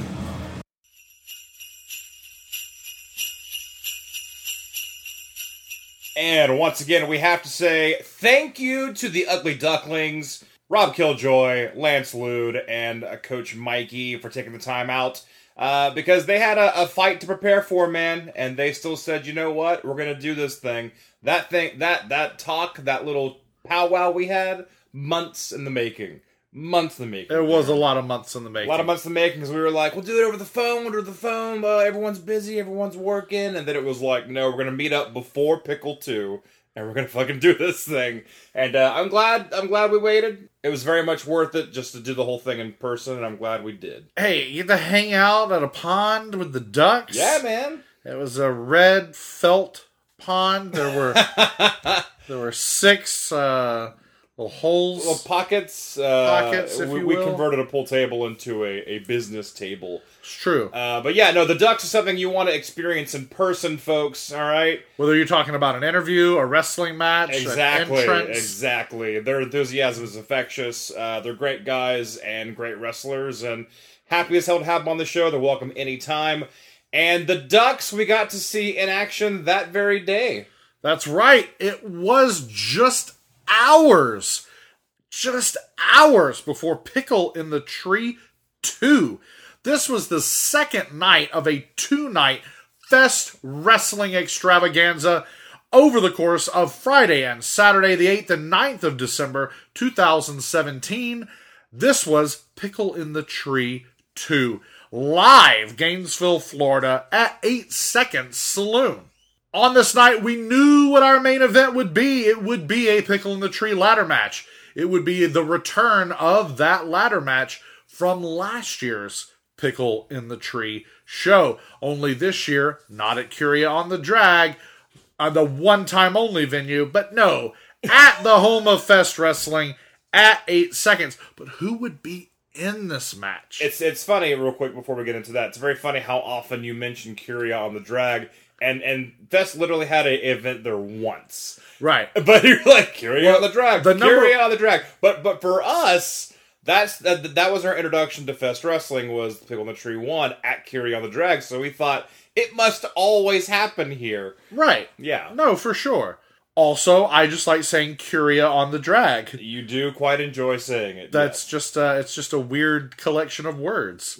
And as we told our live audience in Gainesville, Florida, when we did our live podcast, where we were lucky enough to have a litany of special guests, we told them that this very podcast, the only wrestling podcast that calls it right down the middle, this very one was almost a linguistics podcast. Right. So, right. Sometimes we get hung up on words, but you know what? Words mean things. Right. And if we had a linguistics podcast, we'd still bitch about the lack of use that Shinsuke Nakamura gets on SmackDown. I would still be talking about it. So we do know that the main event of the night will be the Pickle in the Tree match. The last year's Pickle in the Tree match was awesome. We know that we now have people who are going to be in the match. Caleb Conley got that free pass to go to Pickle in the Tree. For some reason. The jury's still out on why he got that. Again, he must have paid off Tony Weinbender, the promoter of Fest Wrestling. But all throughout the night on Brawl by the Beach, we had nothing but triple threat matches where the winners would go on to be a part of the Pickle in the Tree. So from that, we got some folks to be involved. And the whole night was actually shaping up, because we wouldn't know who else was going to fight who for a while there until we found out who was going to go into that main event and who wasn't. It was a difficult show to forecast. It was very difficult to forecast. So, but, sometimes that's okay. Because what that meant was surprise, surprise, surprise. Hey, leave them guessing. Right, exactly. I don't mind that. Sometimes it's good. In the world of pro wrestling where we almost always know too much, it's kind of refreshing to know not enough. Absolutely. But before the matches can begin, Tony Weinbender, he's got to find that pickle. He's got to find the pickle to put in the tree. Right. Well, who has the pickle? Well, as far as we know, Su Yung has the pickle. She had the pickle last. She had the pickle last year at, wait for it, Curia on the Drag. Oh, wow. The home of Fest Wrestling, according to Darren Beasley. When the Undead Bride got that pickle out of the tree, won the match on that night, cashes it in immediately, and defeats Heidi Lovelace to become the Fest Wrestling champion. That's what Su Yung did.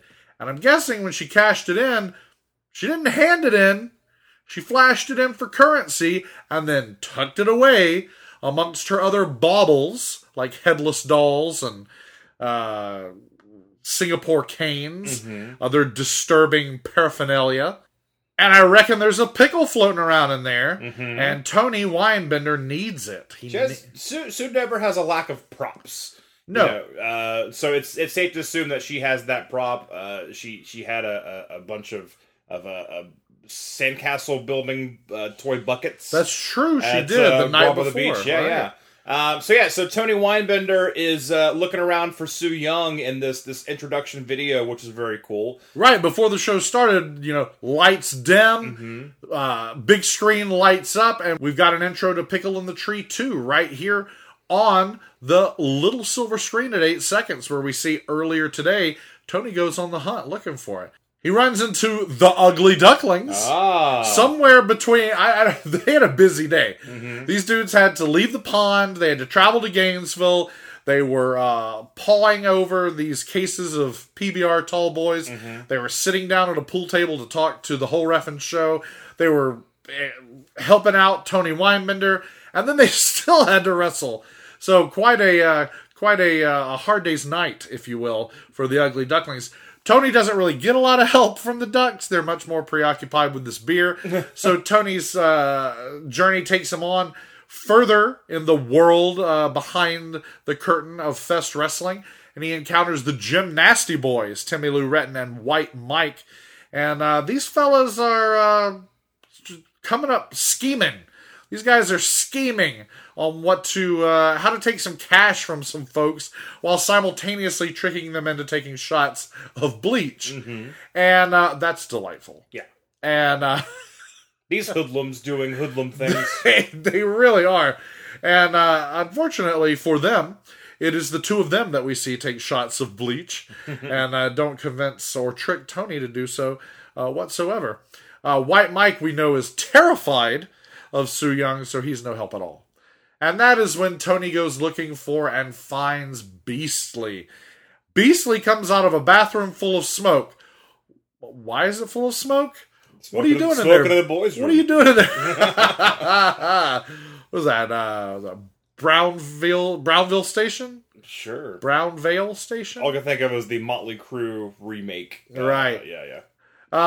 Which, a lot of people believe is the only version. A lot of people are stupid. They are. A lot of people are stupid, but none of you, dear listeners. Let's say, unless any of you out there think that's accurate, then you are not stupid. So Beastly comes out of a smoking toilet and offers Tony a piggyback ride in pursuit of Su Yung. Which is a very nice visual to see, by the way. It is. Tony looking like $1 million in his Santaman suit with his Santa hat. Of course. And eventually they find their way to Lucy's Bar, downtown Gainesville. And it is there that Su Yung is having some drinks. Turns out she's drinking pickle juice. So nothing to intoxicate the young lady. But Tony is able to make a deal with her. We don't know what the deal is. He whispers something into her ear. Right, 'cause she won't give up the pickle. No. but she gives it up for whatever Tony whispers to her. Right. So some deal is struck. Everybody heads back to 8 seconds, and Pickle in the Tree 2 is underway. That's right. Now, Tony Weinbender, the owner and the giver of Fest Wrestling, it's usually you hear from Tony at the beginning of the show. He sets everything up, welcomes everyone, maybe mentions a couple matches. So it's cool that Tony gets involved in this video. So now Tony's become a character in Fest Wrestling. Right. Which I really like. I think, and by the way, the production quality of that video was great. Yeah. So kudos to the production team of that. You need more of that. You need more of that, for sure. Tony needs to always be a character, and not just like the guy that says, "Hey, everybody." Right. It's a fleshing out of the universe. Right. And now Tony is a character. Absolutely. In his own world. Well, first of all, Tony is a character. Tony's quite a character. but I'm saying, basically, I'm just saying, thumbs up. All that was great. All that needed to happen. All that gives you a quick story of the night.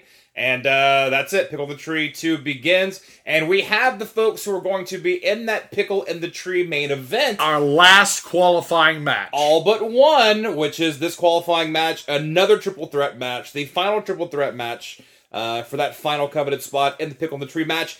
It is a match between Saeed Al-Sabah taking on Aria Blake and CJ O'Doyle. Triple threat rules, man. Triple threat rules.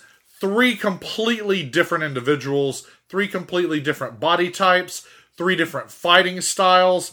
This is the first time that we were privileged enough to see CJ O'Doyle in a Fest Wrestling ring. We have seen Saeed Al-Sabah and Aria Blake before. Mm-hmm. And this is one of those beautiful things about a triple threat match that features people with different backgrounds and different styles. Different abilities, of course. And it starts with a bang. And I mean a bang, because the bell rings and CJ O'Doyle immediately gives Aria Blake a big boot and sends Aria out of the ring. I don't think anyone saw that coming. Certainly not Aria. Poor girl who just gets leveled. And it's kind of quiet for a second. That's what I was going to say. There was an audible gasp. Oh my God. Is Aria still alive? For sure. The entire crowd was like, what the F? So, interesting beginning, and now basically it's a singles match between Saeed Al-Sabah and CJ O'Doyle. O'Doyle fights like a big man, and he is a big man, but he fights like an even bigger man. Right. Like, there is a presence, there is an aura that extends his brawn to the next level. Right. Not to harken back to Altered Beast, but that's kind of happening. It's kind of happening with CJ O'Doyle here. Never apologize for mentioning Altered Beast on this show. You hear me? Power up.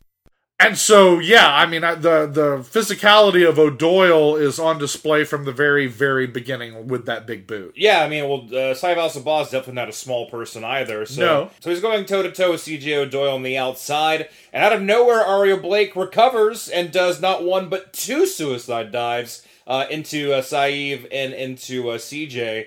And Aria climbs the top rope and comes off in a backspin to the outside. I need to brush up on what these moves are called. Well, backspin works. Backspin, yeah. Now, man. I couldn't tell what she was going for. Once she got up there seemed to be a moment of hesitation, and then, nope, here she comes to save the day. Mighty Mouse, like, man, there no fear out of this young woman. And if Aria Blake were a clothing line, she'd be No Fear t-shirt. That's 3 consecutive episodes. I know, I gotta stop mentioning them. That or they owe us money at this point. But CJ O'Doyle gets the upper hand on Aria Blake and dangles Aria and actually does about 10 or so squats with Aria in tow, which was very interesting. CJ just showing off his strength. CJ eventually throws Aria. Aria lands on referee Frank Gastineau. Lands in Frank Gastineau's arms. And Aria, I guess happy that Frank caught her, plants a big old wet one on Frank Gastineau's lips And who booked that, by the way? I think Frank booked that. Frankie booked that. Frank's like, here's $20, Tony. Like, maybe Arya lands on me and kisses That's a me. hell of a thank you, Arya. Can I do any favors for you? I'll catch you. You do a flipping, spinny I'll thing. do your laundry give you a ride. Daryn will do your laundry, but I want the benefits. I want the kisses. No. So that's interesting. I like that happens. But from that, it's kind of like, I want like a running angle where Frank is always her referee, and he always cheats for Arya because he has a crush on Arya. If anybody can pull it off, it's Frank Gastineau. Pull it off, Frankie G. However, the fun for Frank doesn't last very long. The CJ actually slams Arya. Sabah and CJ go toe-to-toe for quite a while with some power moves until Arya cleans house. Arya actually gets in the yes kicks to both CJ and Saif. CJ gorilla press slams Arya to Sabah on the outside. CJ hits spinning tombstone on Arya and goes for pin, but that was pretty gnarly. Yeah, but Sabah throws CJ out and steals that win. Your winner, and going into that Pickle in the Tree match, is Saif al-Sabah. Boom! All three of these guys impressed me. I should say people, because Arya's not a guy. But they all did a great job. I thought it was a very good match. I thought it was a well-booked match. It was. This was an excellent opener. Mm-hmm. And good pacing for a triple threat match, which is not easy. And both in real life and hashtag if wrestling were real, it's nice for Al-Sabah to have opened with this, so now he gets to rest for the duration of the show before having to compete against 5 other individuals in a ladder match. Yeah. And this ladder match is ladder. Later. This may be a linguistics podcast after all. Yes, it's a ladder match of latter-day matches. There you go. Following that, we have another qualifying match, but not for the Pickle in the Tree. No. This is a tag match, and the winner goes on to qualify for the Love Cup. Oh shit, it's about time for that again. It's almost time for Love is a Battlefield 2, which is coming at you in February. So this match determines who gets to go in. This match is between the Coda, the team of Caden Green and Ronnie Rios. They take on High Profile, Shay McGrady, and Will Demented. And these two are going to make quite a debut. Both of them are making an excellent debut here at 8 seconds in front of a Fest Wrestling audience. A lot of this Fest Wrestling audience don't know these guys. And I was going to say that it's rare that Tony puts together a match of people that have not wrestled at Fest together. It's happened before, and it's kind of like, we don't know who we're supposed to cheer for or whatever, but I'm pretty sure everyone enjoyed this match. It was a very enjoyable match. Oh shit, yeah, and I think that part of the big deal here is it is further growth of the universe. Right. Not only did we get to see Tony Weinbender, the character, come in and expand the sort of idea of what the backstage and the world of Fest Wrestling is like. Fest Wrestling isn't simply a sporting event. We show up, we do our jobs, we go home. No, it's a world. It's something to buy into and to follow. And in that world, we bring in talents from the outside, like High Profile, like the Coda. We're going to get, who knows? Are we going to get Scattered, Smothered, Covered? Or are we going to get hashtag demon shit? Well, we're going to get an argument that lasts between the Coda and High Profile that eventually becomes Smash Mouth All-Star, which I was kind of... I didn't quite catch how it began that way, but it certainly ended that way. So everyone seemed to enjoy that. I laughed, but I was like, I don't know what's happening anymore. The thing I want to say about the Coda is brilliant look. Come through the curtain, and I'm automatically invested. Right. They've put together a fantastic look. I know that Caden Green is his social media goes by Music City Messiah. Mm-hmm. I know that the Coda are booked from Music City, Tennessee. There is a weird, and obviously by virtue of hashtag demon shit, there's something going on there that's sort of sinister. It's sort of Rob Zombie. It's sort of Otis Driftwood. And I'm like, wow, there's a spookiness there with Green. And with Rios is just with the fur, the furry shoulders and the black face makeup. He looks like a Dothraki. There you go.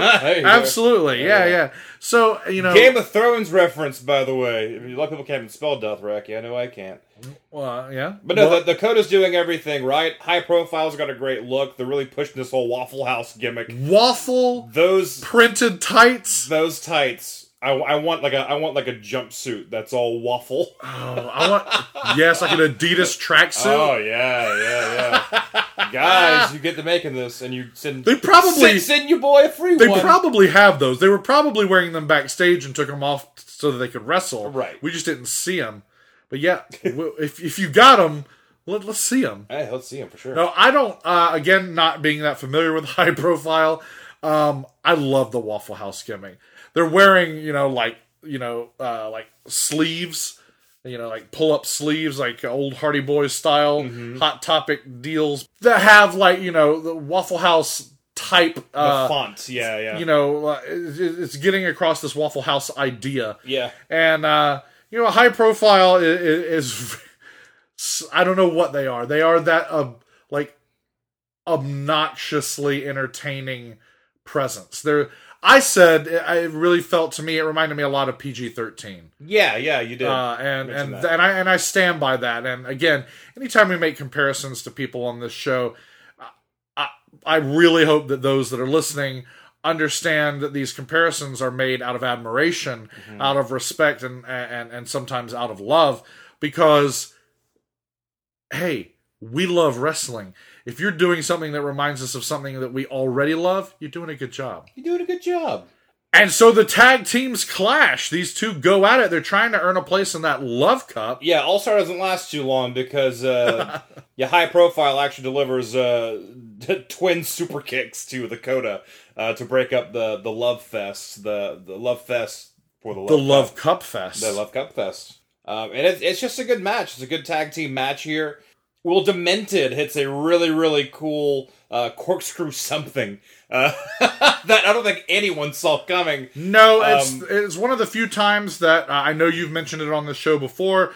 You look at essentially the crow's nest. Yeah. You see some wrestlers that are going to be on the card later. They seem to congregate up top. And to see them pop for this was obviously no one in the crowd, no one in the back saw this coming. It was unexpected, well executed, and a lot of fun. Right, absolutely. And speaking of that, everyone up in the crow's nest, all your wrestlers gawking at the matches down below. Remember, you're still in half the pictures, guys, so, act accordingly.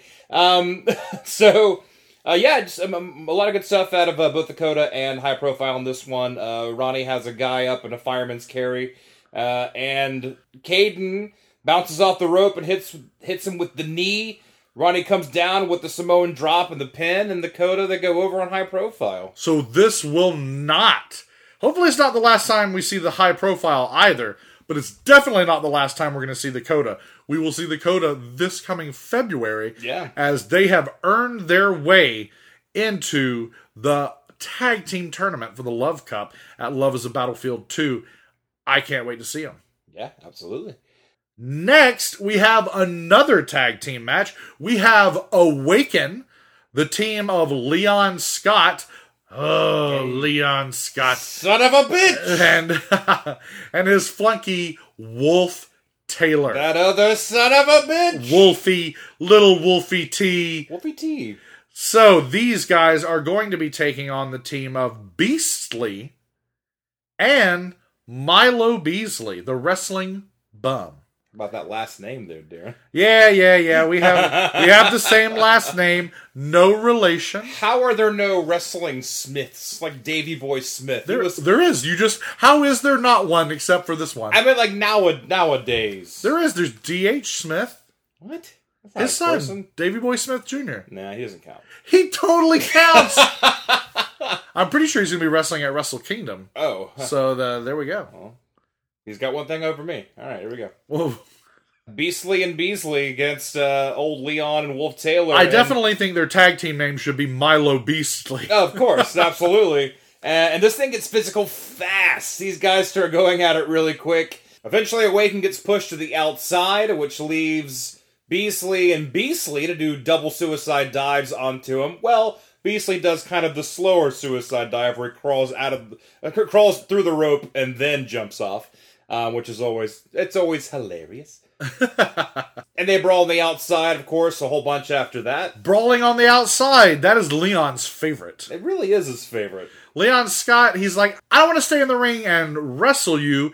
I want to brutalize you on the outside with architecture and furniture. Well, speaking of architecture, the brawl stays on the outside for quite a while. In fact, Wolf Taylor climbs the tiki hut that's on the other side of the stairs that lead up to the second floor. It's a building that's inside the building. Yeah, so Wolf Taylor is on top of the tiki hut, and he jumps off and lands on Milo Beasley and Beasley. Wolf Taylor has, pardon the expression, no fear.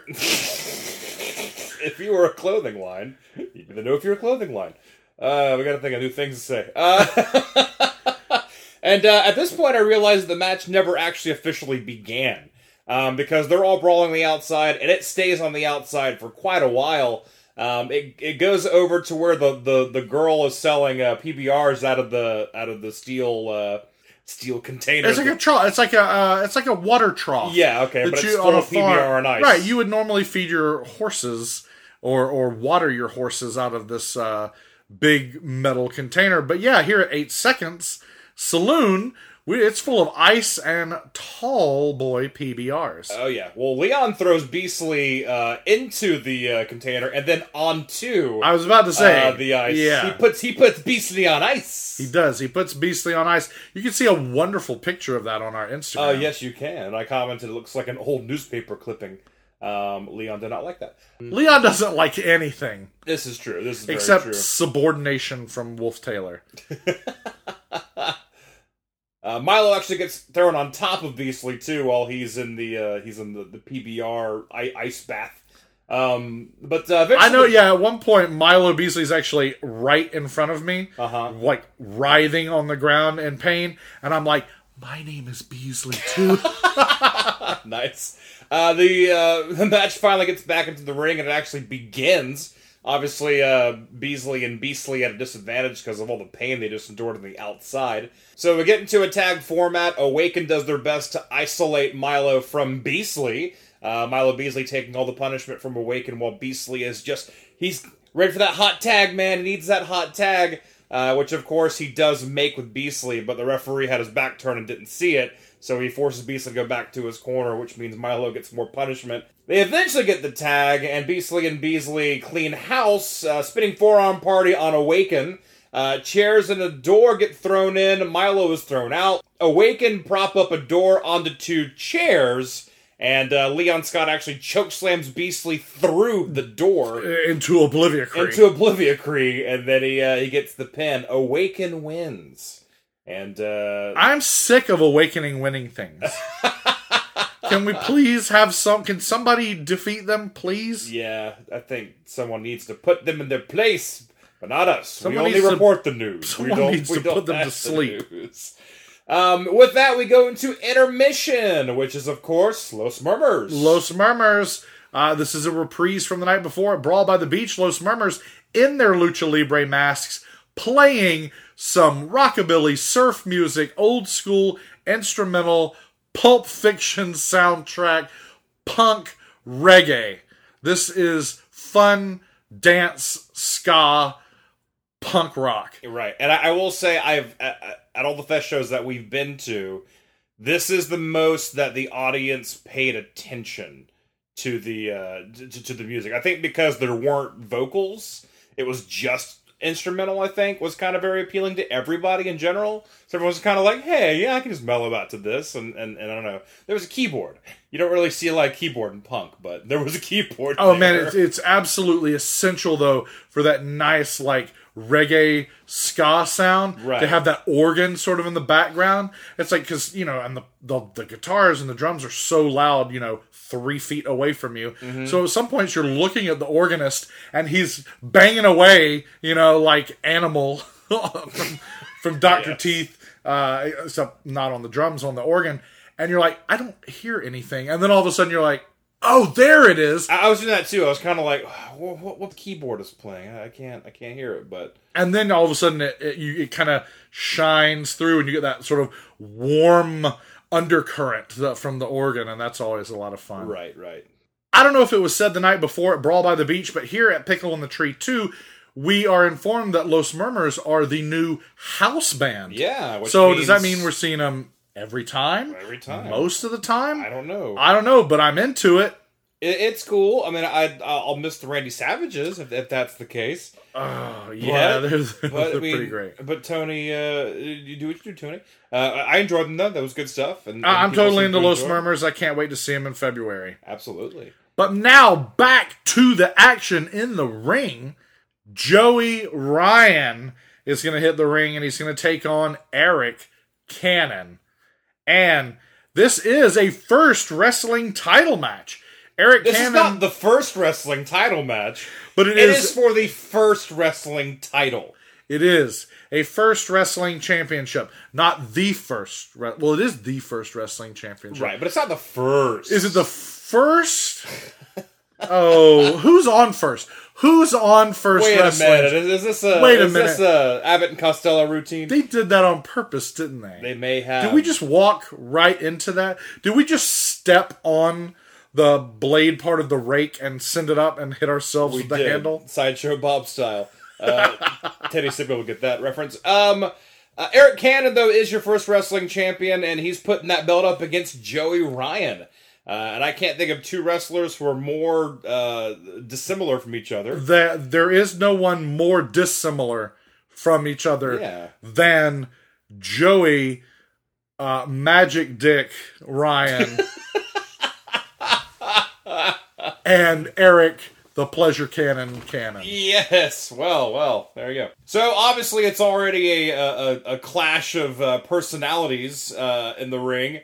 Joey Ryan with his blow pop, and Eric Cannon with his trusty tall boy of PBR. Effie's always talking about being the most corporate sponsored sports entertainer, but Eric Cannon literally has it tattooed on his hand. He has it embroidered on his gear, and he is imbibing it into his belly. Indeed.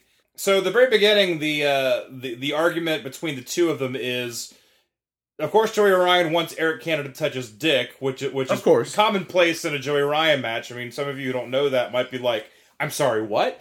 But that happens in every Joey Ryan match. It's what he does. It's old hat. Right. It's a good old hat. It's a good old hat. Eric Cannon, of course, wants Joey Ryan to drink PBR. And for some reason, Joey Ryan's like, no, I hate that stuff. I think he's probably much more of a wine cooler kind of guy. Right. And I've seen a Joey Ryan match done 1,000 times, right? And a lot of the beats are pretty consistent. And that being said, a lot of wrestlers have consistent spots throughout their matches, so I'm not saying Joey Ryan's the only one guilty of that. No, and like I just got through saying, it's a good old hat. No, I'm saying, and I wanted to say that I've seen this 1,000 times, but it's still funny every single time I see it, because even though you see it 1,000 times, it's slightly different every time. And I do want to say hats off to Joey Ryan and Eric Cannon for making this an exchange, a very different exchange. This one was very different, you're right. Especially when eventually Eric Cannon is forced to grab Joey Ryan's dick. And Eric Cannon takes swigs of PBR to kind of give him strength, much like Popeye and his spinach. So with every swig of PBR, he's able to kind of get off his knees and rise up again. And Joey Ryan, of course, adds more force, I guess, that goes through his dick into Eric Cannon.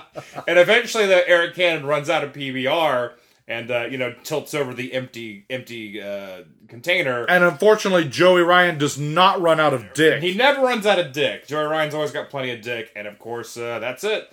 Eric Cannon gets the dick flip, and that goes down, of course. Joey Ryan actually hits Cannon with a Frankensteiner off the top rope, too. So, you forget Joey Ryan can also wrestle, right? Which is obviously a very big positive with Joey Ryan. Like obviously the things that make Joey Ryan are evident, and you'll see it in every Joey Ryan match. But you also kind of remember, like, oh yeah, he can wrestle too. Like I can't fucking do a Frankensteiner. Right. This guy too often gets labeled as a sideshow, and he's anything but. Right. And the finish of this match is also very good, too, because Joey Ryan goes to put the blow pop in Eric Cannon's mouth and give him the super kick. This is, of course, the second much nastier blow pop. Right. That comes from the front of his trunks. Right. Cannon actually catches the super kick, spits out the blow pop, super kicks Ryan, and then he pins Joey Ryan and retains that first championship belt. Winner Eric Cannon. Good for you, Eric Cannon. You survived the power of Joey Ryan's bionic, amazing super dick. Yes. Now we are at our penultimate match of the evening. It is a triple threat tag team match, and only one of these teams is going to qualify for the Love Cup? Yeah, another Love Cup qualifier match with 3 of the finest tag teams in Fest Wrestling. It's going to kind of break my heart that 2 of these teams are not going to be in the Love Cup? Yeah, because we thought it was just a triple threat tag match, and then it was announced that it was a Love Cup qualifier, and it was like, well, does that mean the other 2 won't be there? I don't know, man. I don't know what to think about that, because the Ugly Ducklings come out. They take on Tech, and they take on the Gymnasty Boys. I definitely don't want to not see all 3 of these teams in the tournament for the Love Cup. Mm-hmm. But apparently, 2 of them, most definitely we will not. This is Thunderdome. This 6 men enter, 2 and their coach maybe potentially leave. I don't know. But I'm not worried about it because the Ducklings talked to us earlier in the day and they said they pretty much had this in the bag. Oh, yeah. Wasn't a big deal, so we're going there pretty comfortable. And this match starts fast and furious. So fast and furious, they had the match 9 times. Fast and Furious sequel.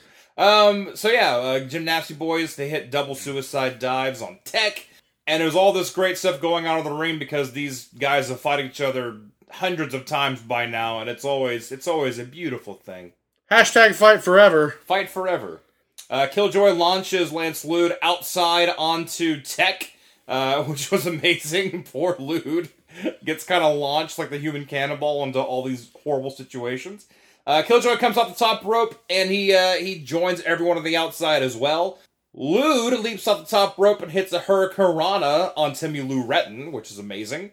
Tech does that thing where they pick up an opponent in kind of a crucifixion style, and I said something like this earlier. I was talking about the Bludgeon Brothers. It's kind of the same thing, only it requires a third person to do it.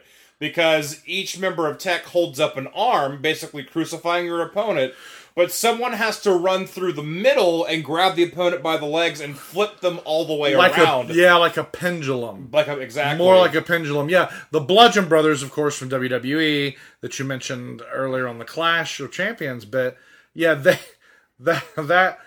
more of like a double razor's edge. Right. And Timmy Lee Retton is the one who runs through and does it on one of the ducks. And can we take just a moment to stop and say, yes, his name is Timmy Lou Retton. I know we mentioned that on the show a long time ago, but please don't overlook that genius. No, please don't. Please don't overlook the genius of Timmy Lou Retton. So after all the in the ring awesomeness happens, this thing goes outside, and that's where all hell breaks loose. Yes, it does. Man, getting people getting slammed into the PBR trough.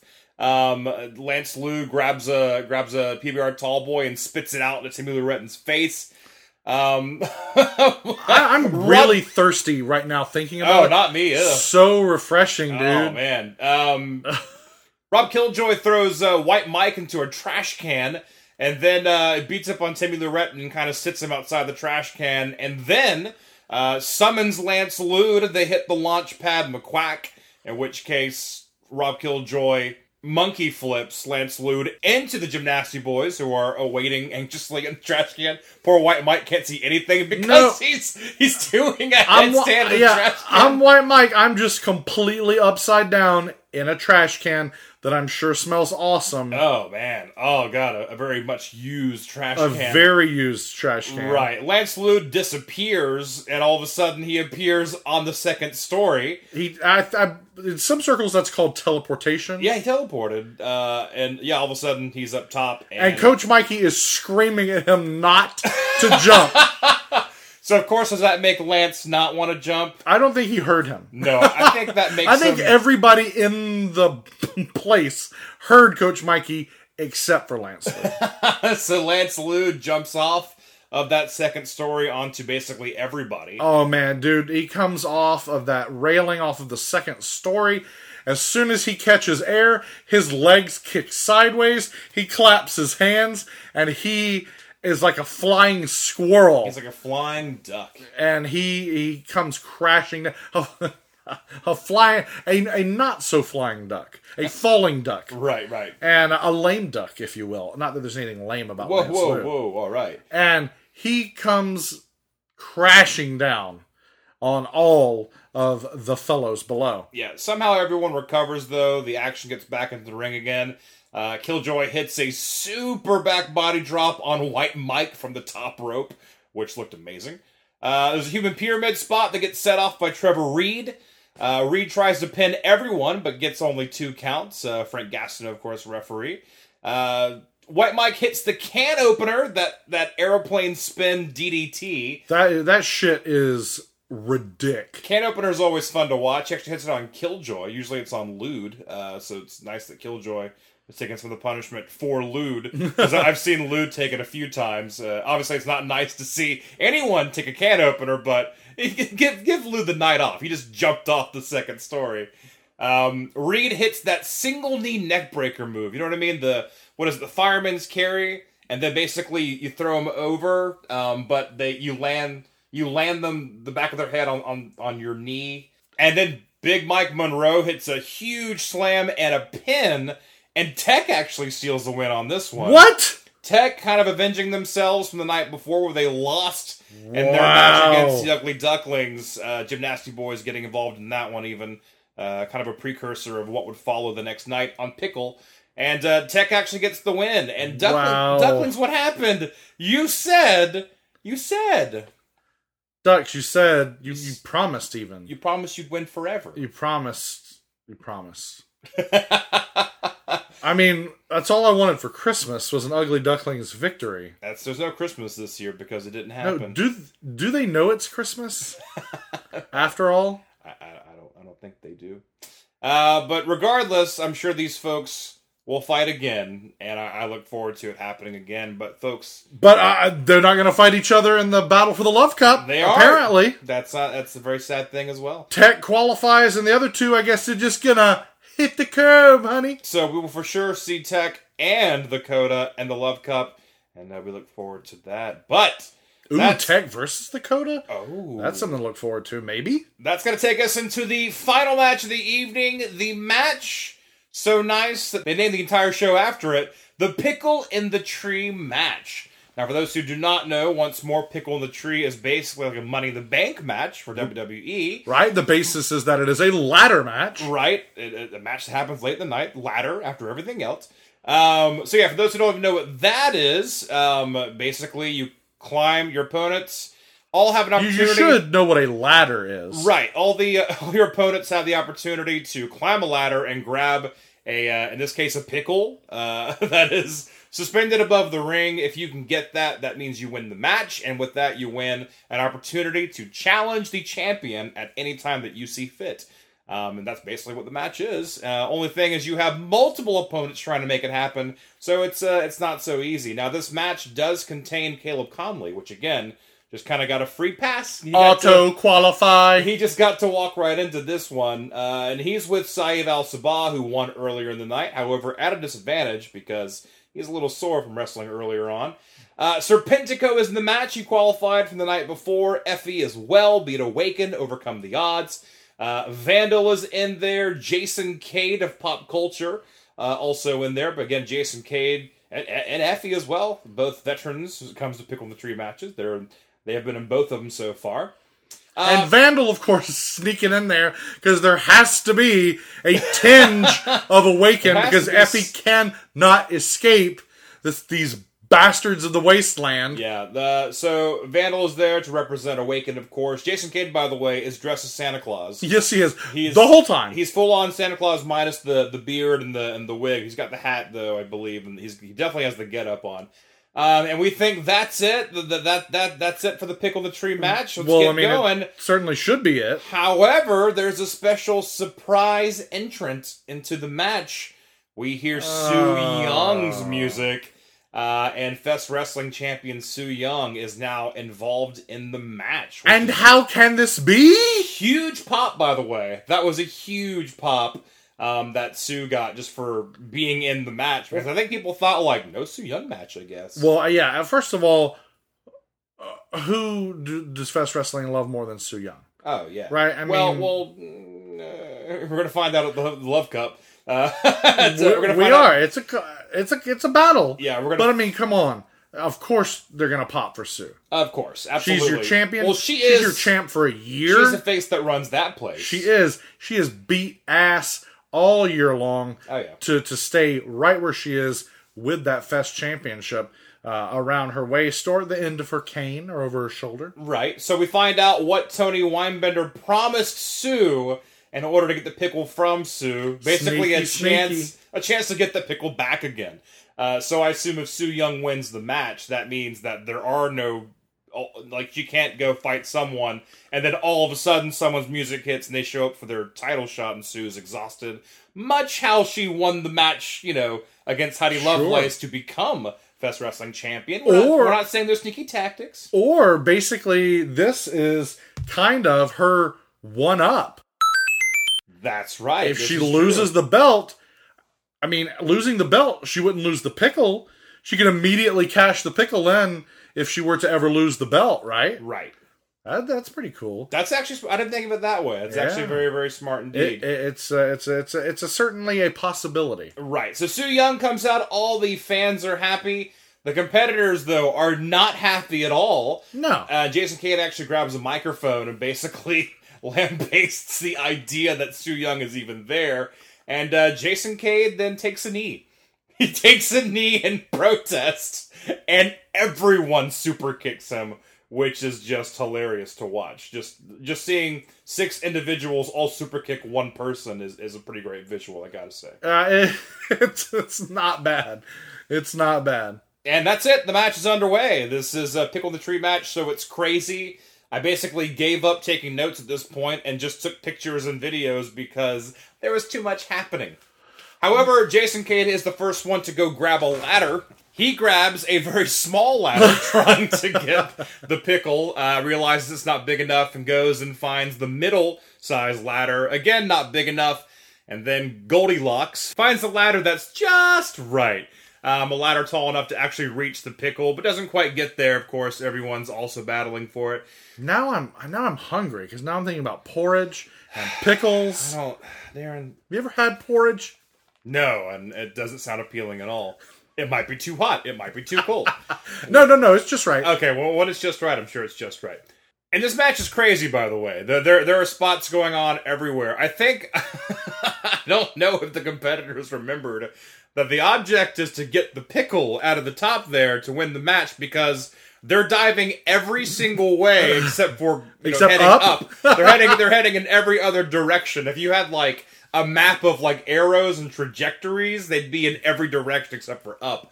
It's just it's crazy because everyone's jumping out of the ring to land on someone laying on a table or a door or a stack of chairs. Sue Young does the running forward flip into Caleb Connolly, who's waiting in like a throne of chairs. That is like a pyramid. Yeah, pyramid. Like a $10,000 pyramid. Yes, exactly. Well, like you were saying, not only are they not using, have they forgotten that it's a ladder match, or have they forgotten why ladders are in matches?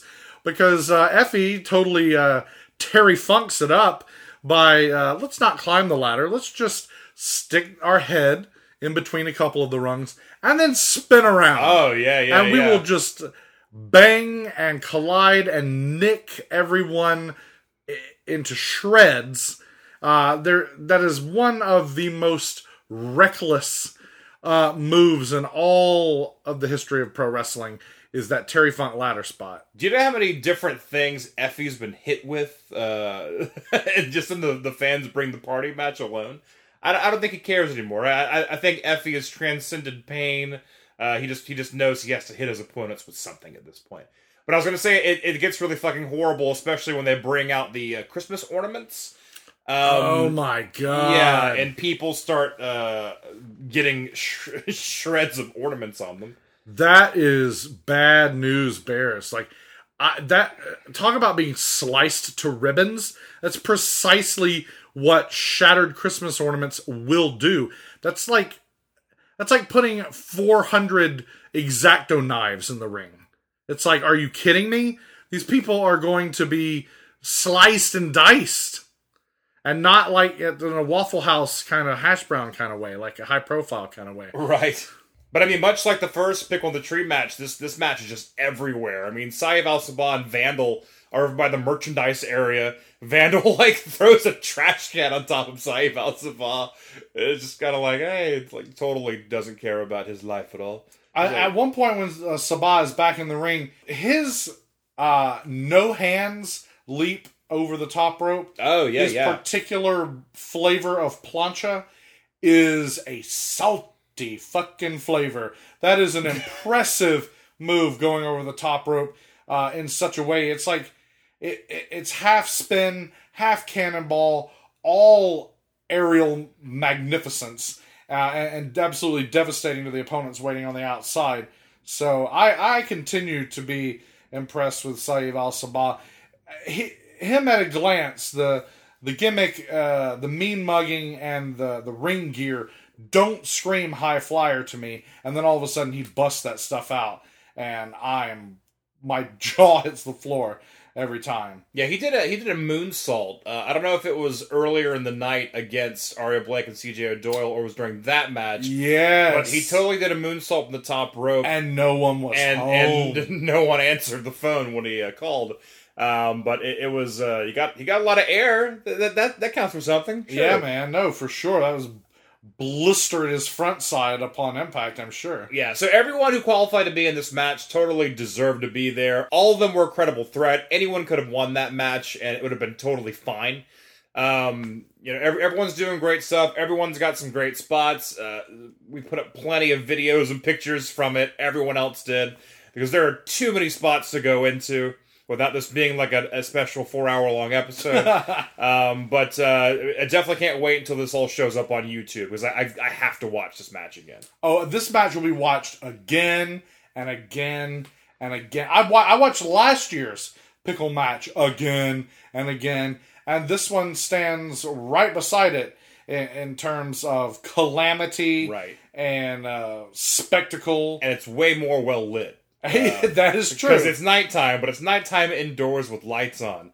So it's craziness, it's wackiness. There's giant presents in the ring, broken ornaments.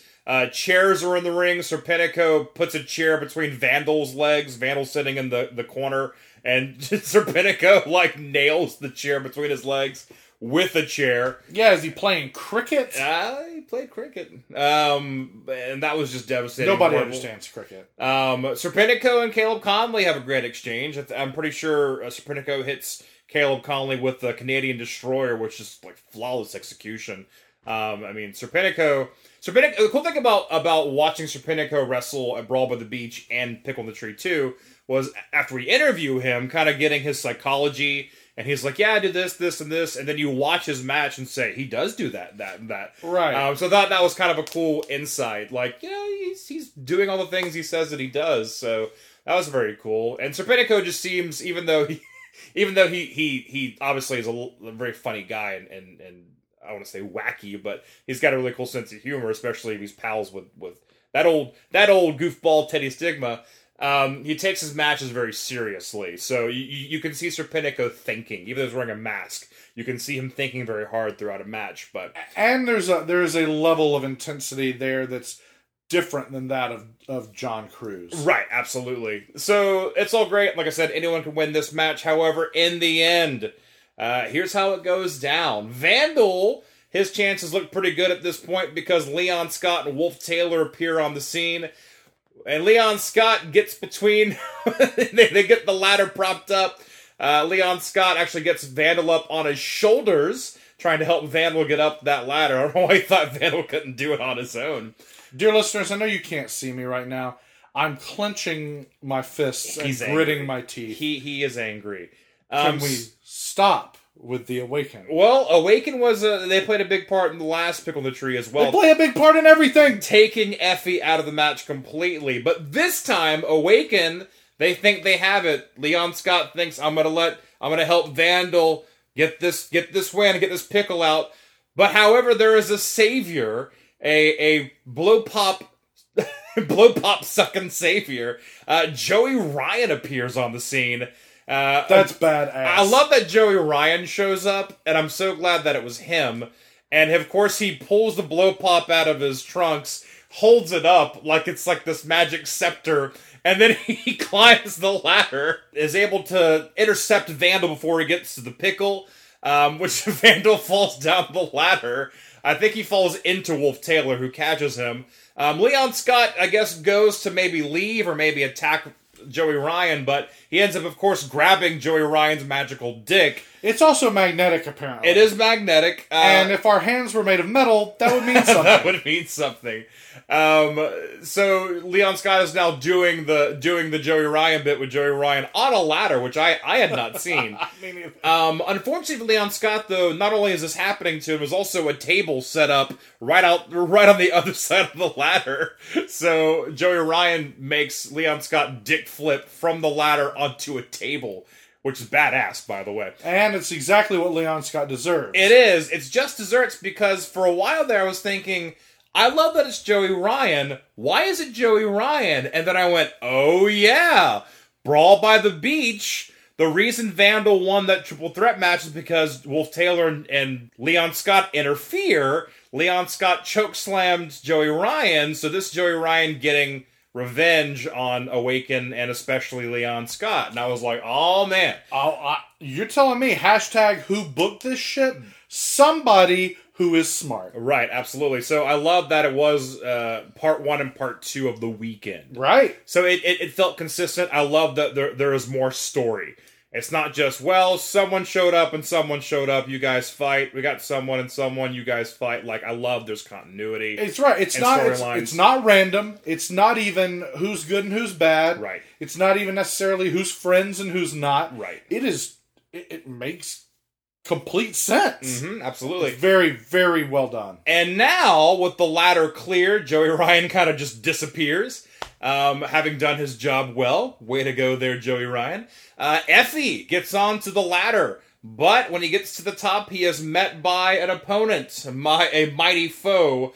Su Yung meets Effie on top, and Su Yung starts revving up what you assume is going to be the blood mist, the red mist. Effie, however, counters the mist by kissing Su Yung, and we find that Effie, a little bit of tongue action there with Sue, was able to get the red mist away from Sue.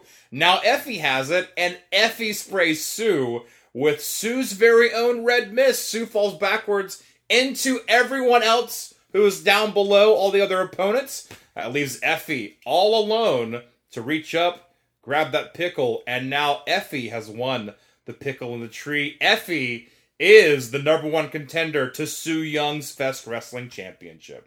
Daddy brought the groceries. Daddy's got the pickle. I'm going to go ahead and say it right now. Top 10 all-time historic moments in the history of professional wrestling is in the history of history. In the mouth swap of the red mist. Yeah.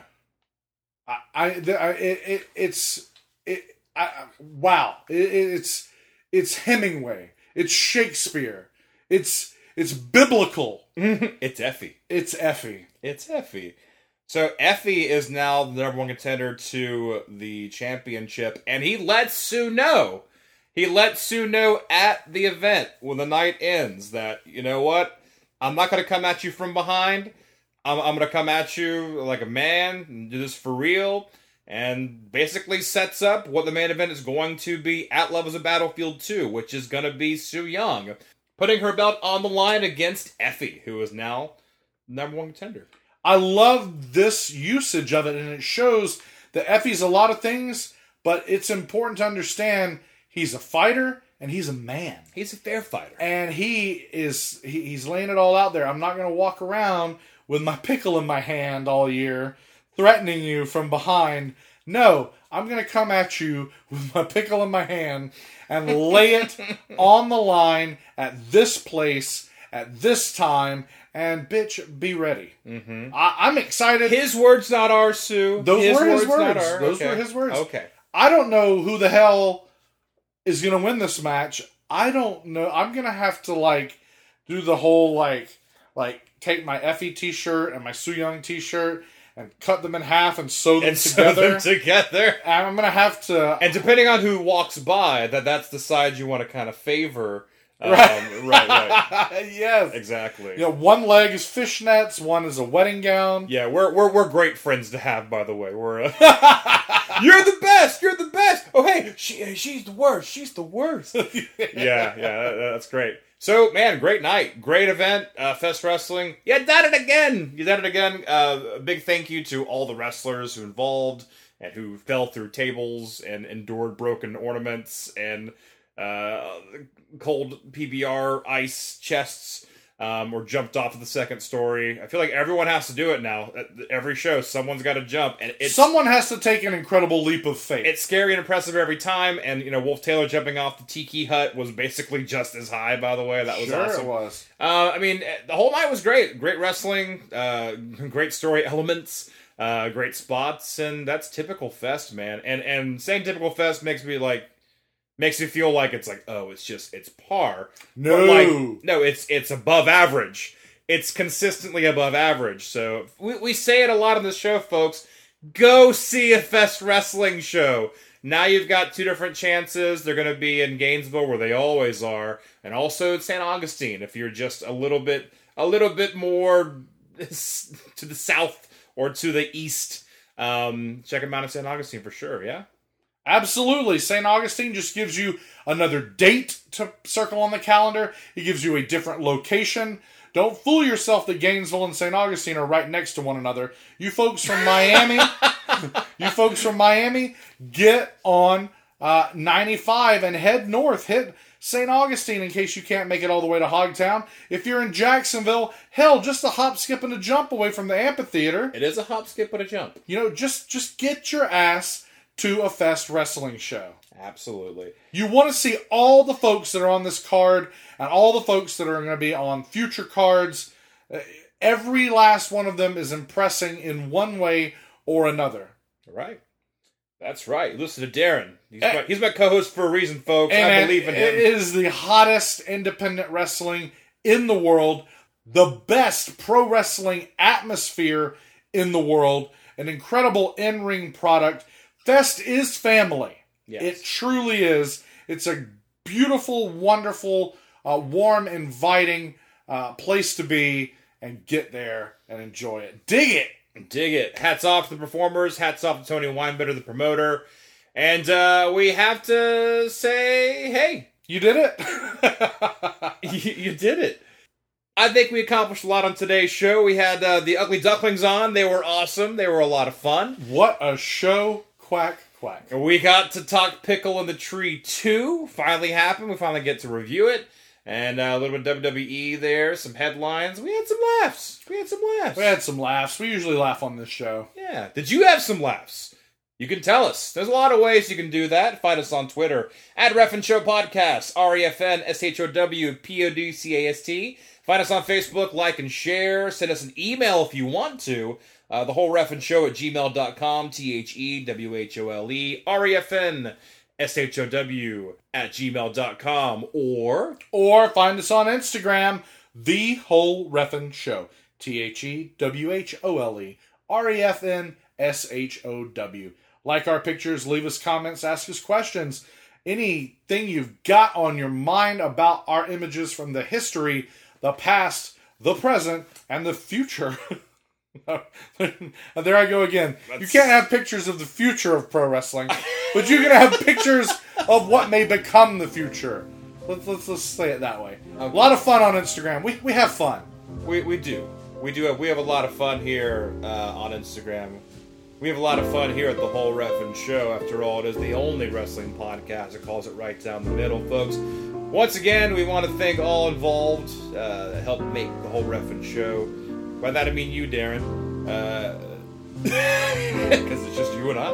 Well, then I guess, that means I gotta thank you. Yeah, I'm grateful for you. I'm grateful for you, too. I'm grateful. This is, wow, we're 66 episodes down. 66 episodes. 66 episodes. Only 600 more. Yeah. And we'll have a pretty wicked episode. Well, the coda will be on that episode. Most definitely. Episode 666 is, no matter what goes on, is going to involve the coda. Well, hopefully the coda will be on the show before then. Okay. But whether that... I'm gonna go buy a couple of date books, a couple of calendars, and go ahead and mark what that episode will be. Yeah, so whether episode 666 is the first episode for the coda or not, we'll hopefully, I'm gonna say it's not. It won't be their first appearance. No, I hope not. But here we are. It's Christmas time. We're relaxing a little bit. We're trying to enjoy the holidays. Getting our eggnog on. Family, definitely getting our eggnog on. Getting the eggnog on. Oh, please nog me up. I bleed eggnog. If you might want to get that one. If I were to be Michinoku drivered into, we'll say, Christmas ornaments in the ring, okay, it'd be probably eggnog. Trails leaking everywhere. Leaking eggnog. I drink a lot of it. I drink less eggnog than that, but that's not to say I don't love it. Okay, yeah. But, tis the season. Tis the season to nog. It is the season to nog, folks. And we hope you're all noggin at home. I hope that you're noggin. I hope that your noggins are okay. All right. Well, this was a good episode. We learned a lot. And from all of us here at the Whole Reffin' Show, my name is Perry Smith. My name is Daryn Beasley. And we'll catch you guys next week, episode 67, obviously, the last episode of the year. 2017 coming to a close. But we have a special guest for you next week. Tune in for that. And thank you for tuning in today. We'll see you next time. Merry Christmas! Happy Hanukkah! Happy Kwanzaa!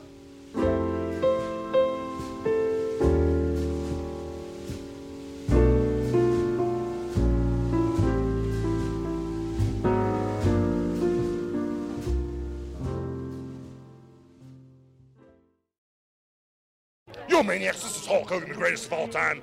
I'm wishing you a very Merry Christmas and a Happy New Year. So what you gonna do when Ho-Ho Hogan runs wild on you?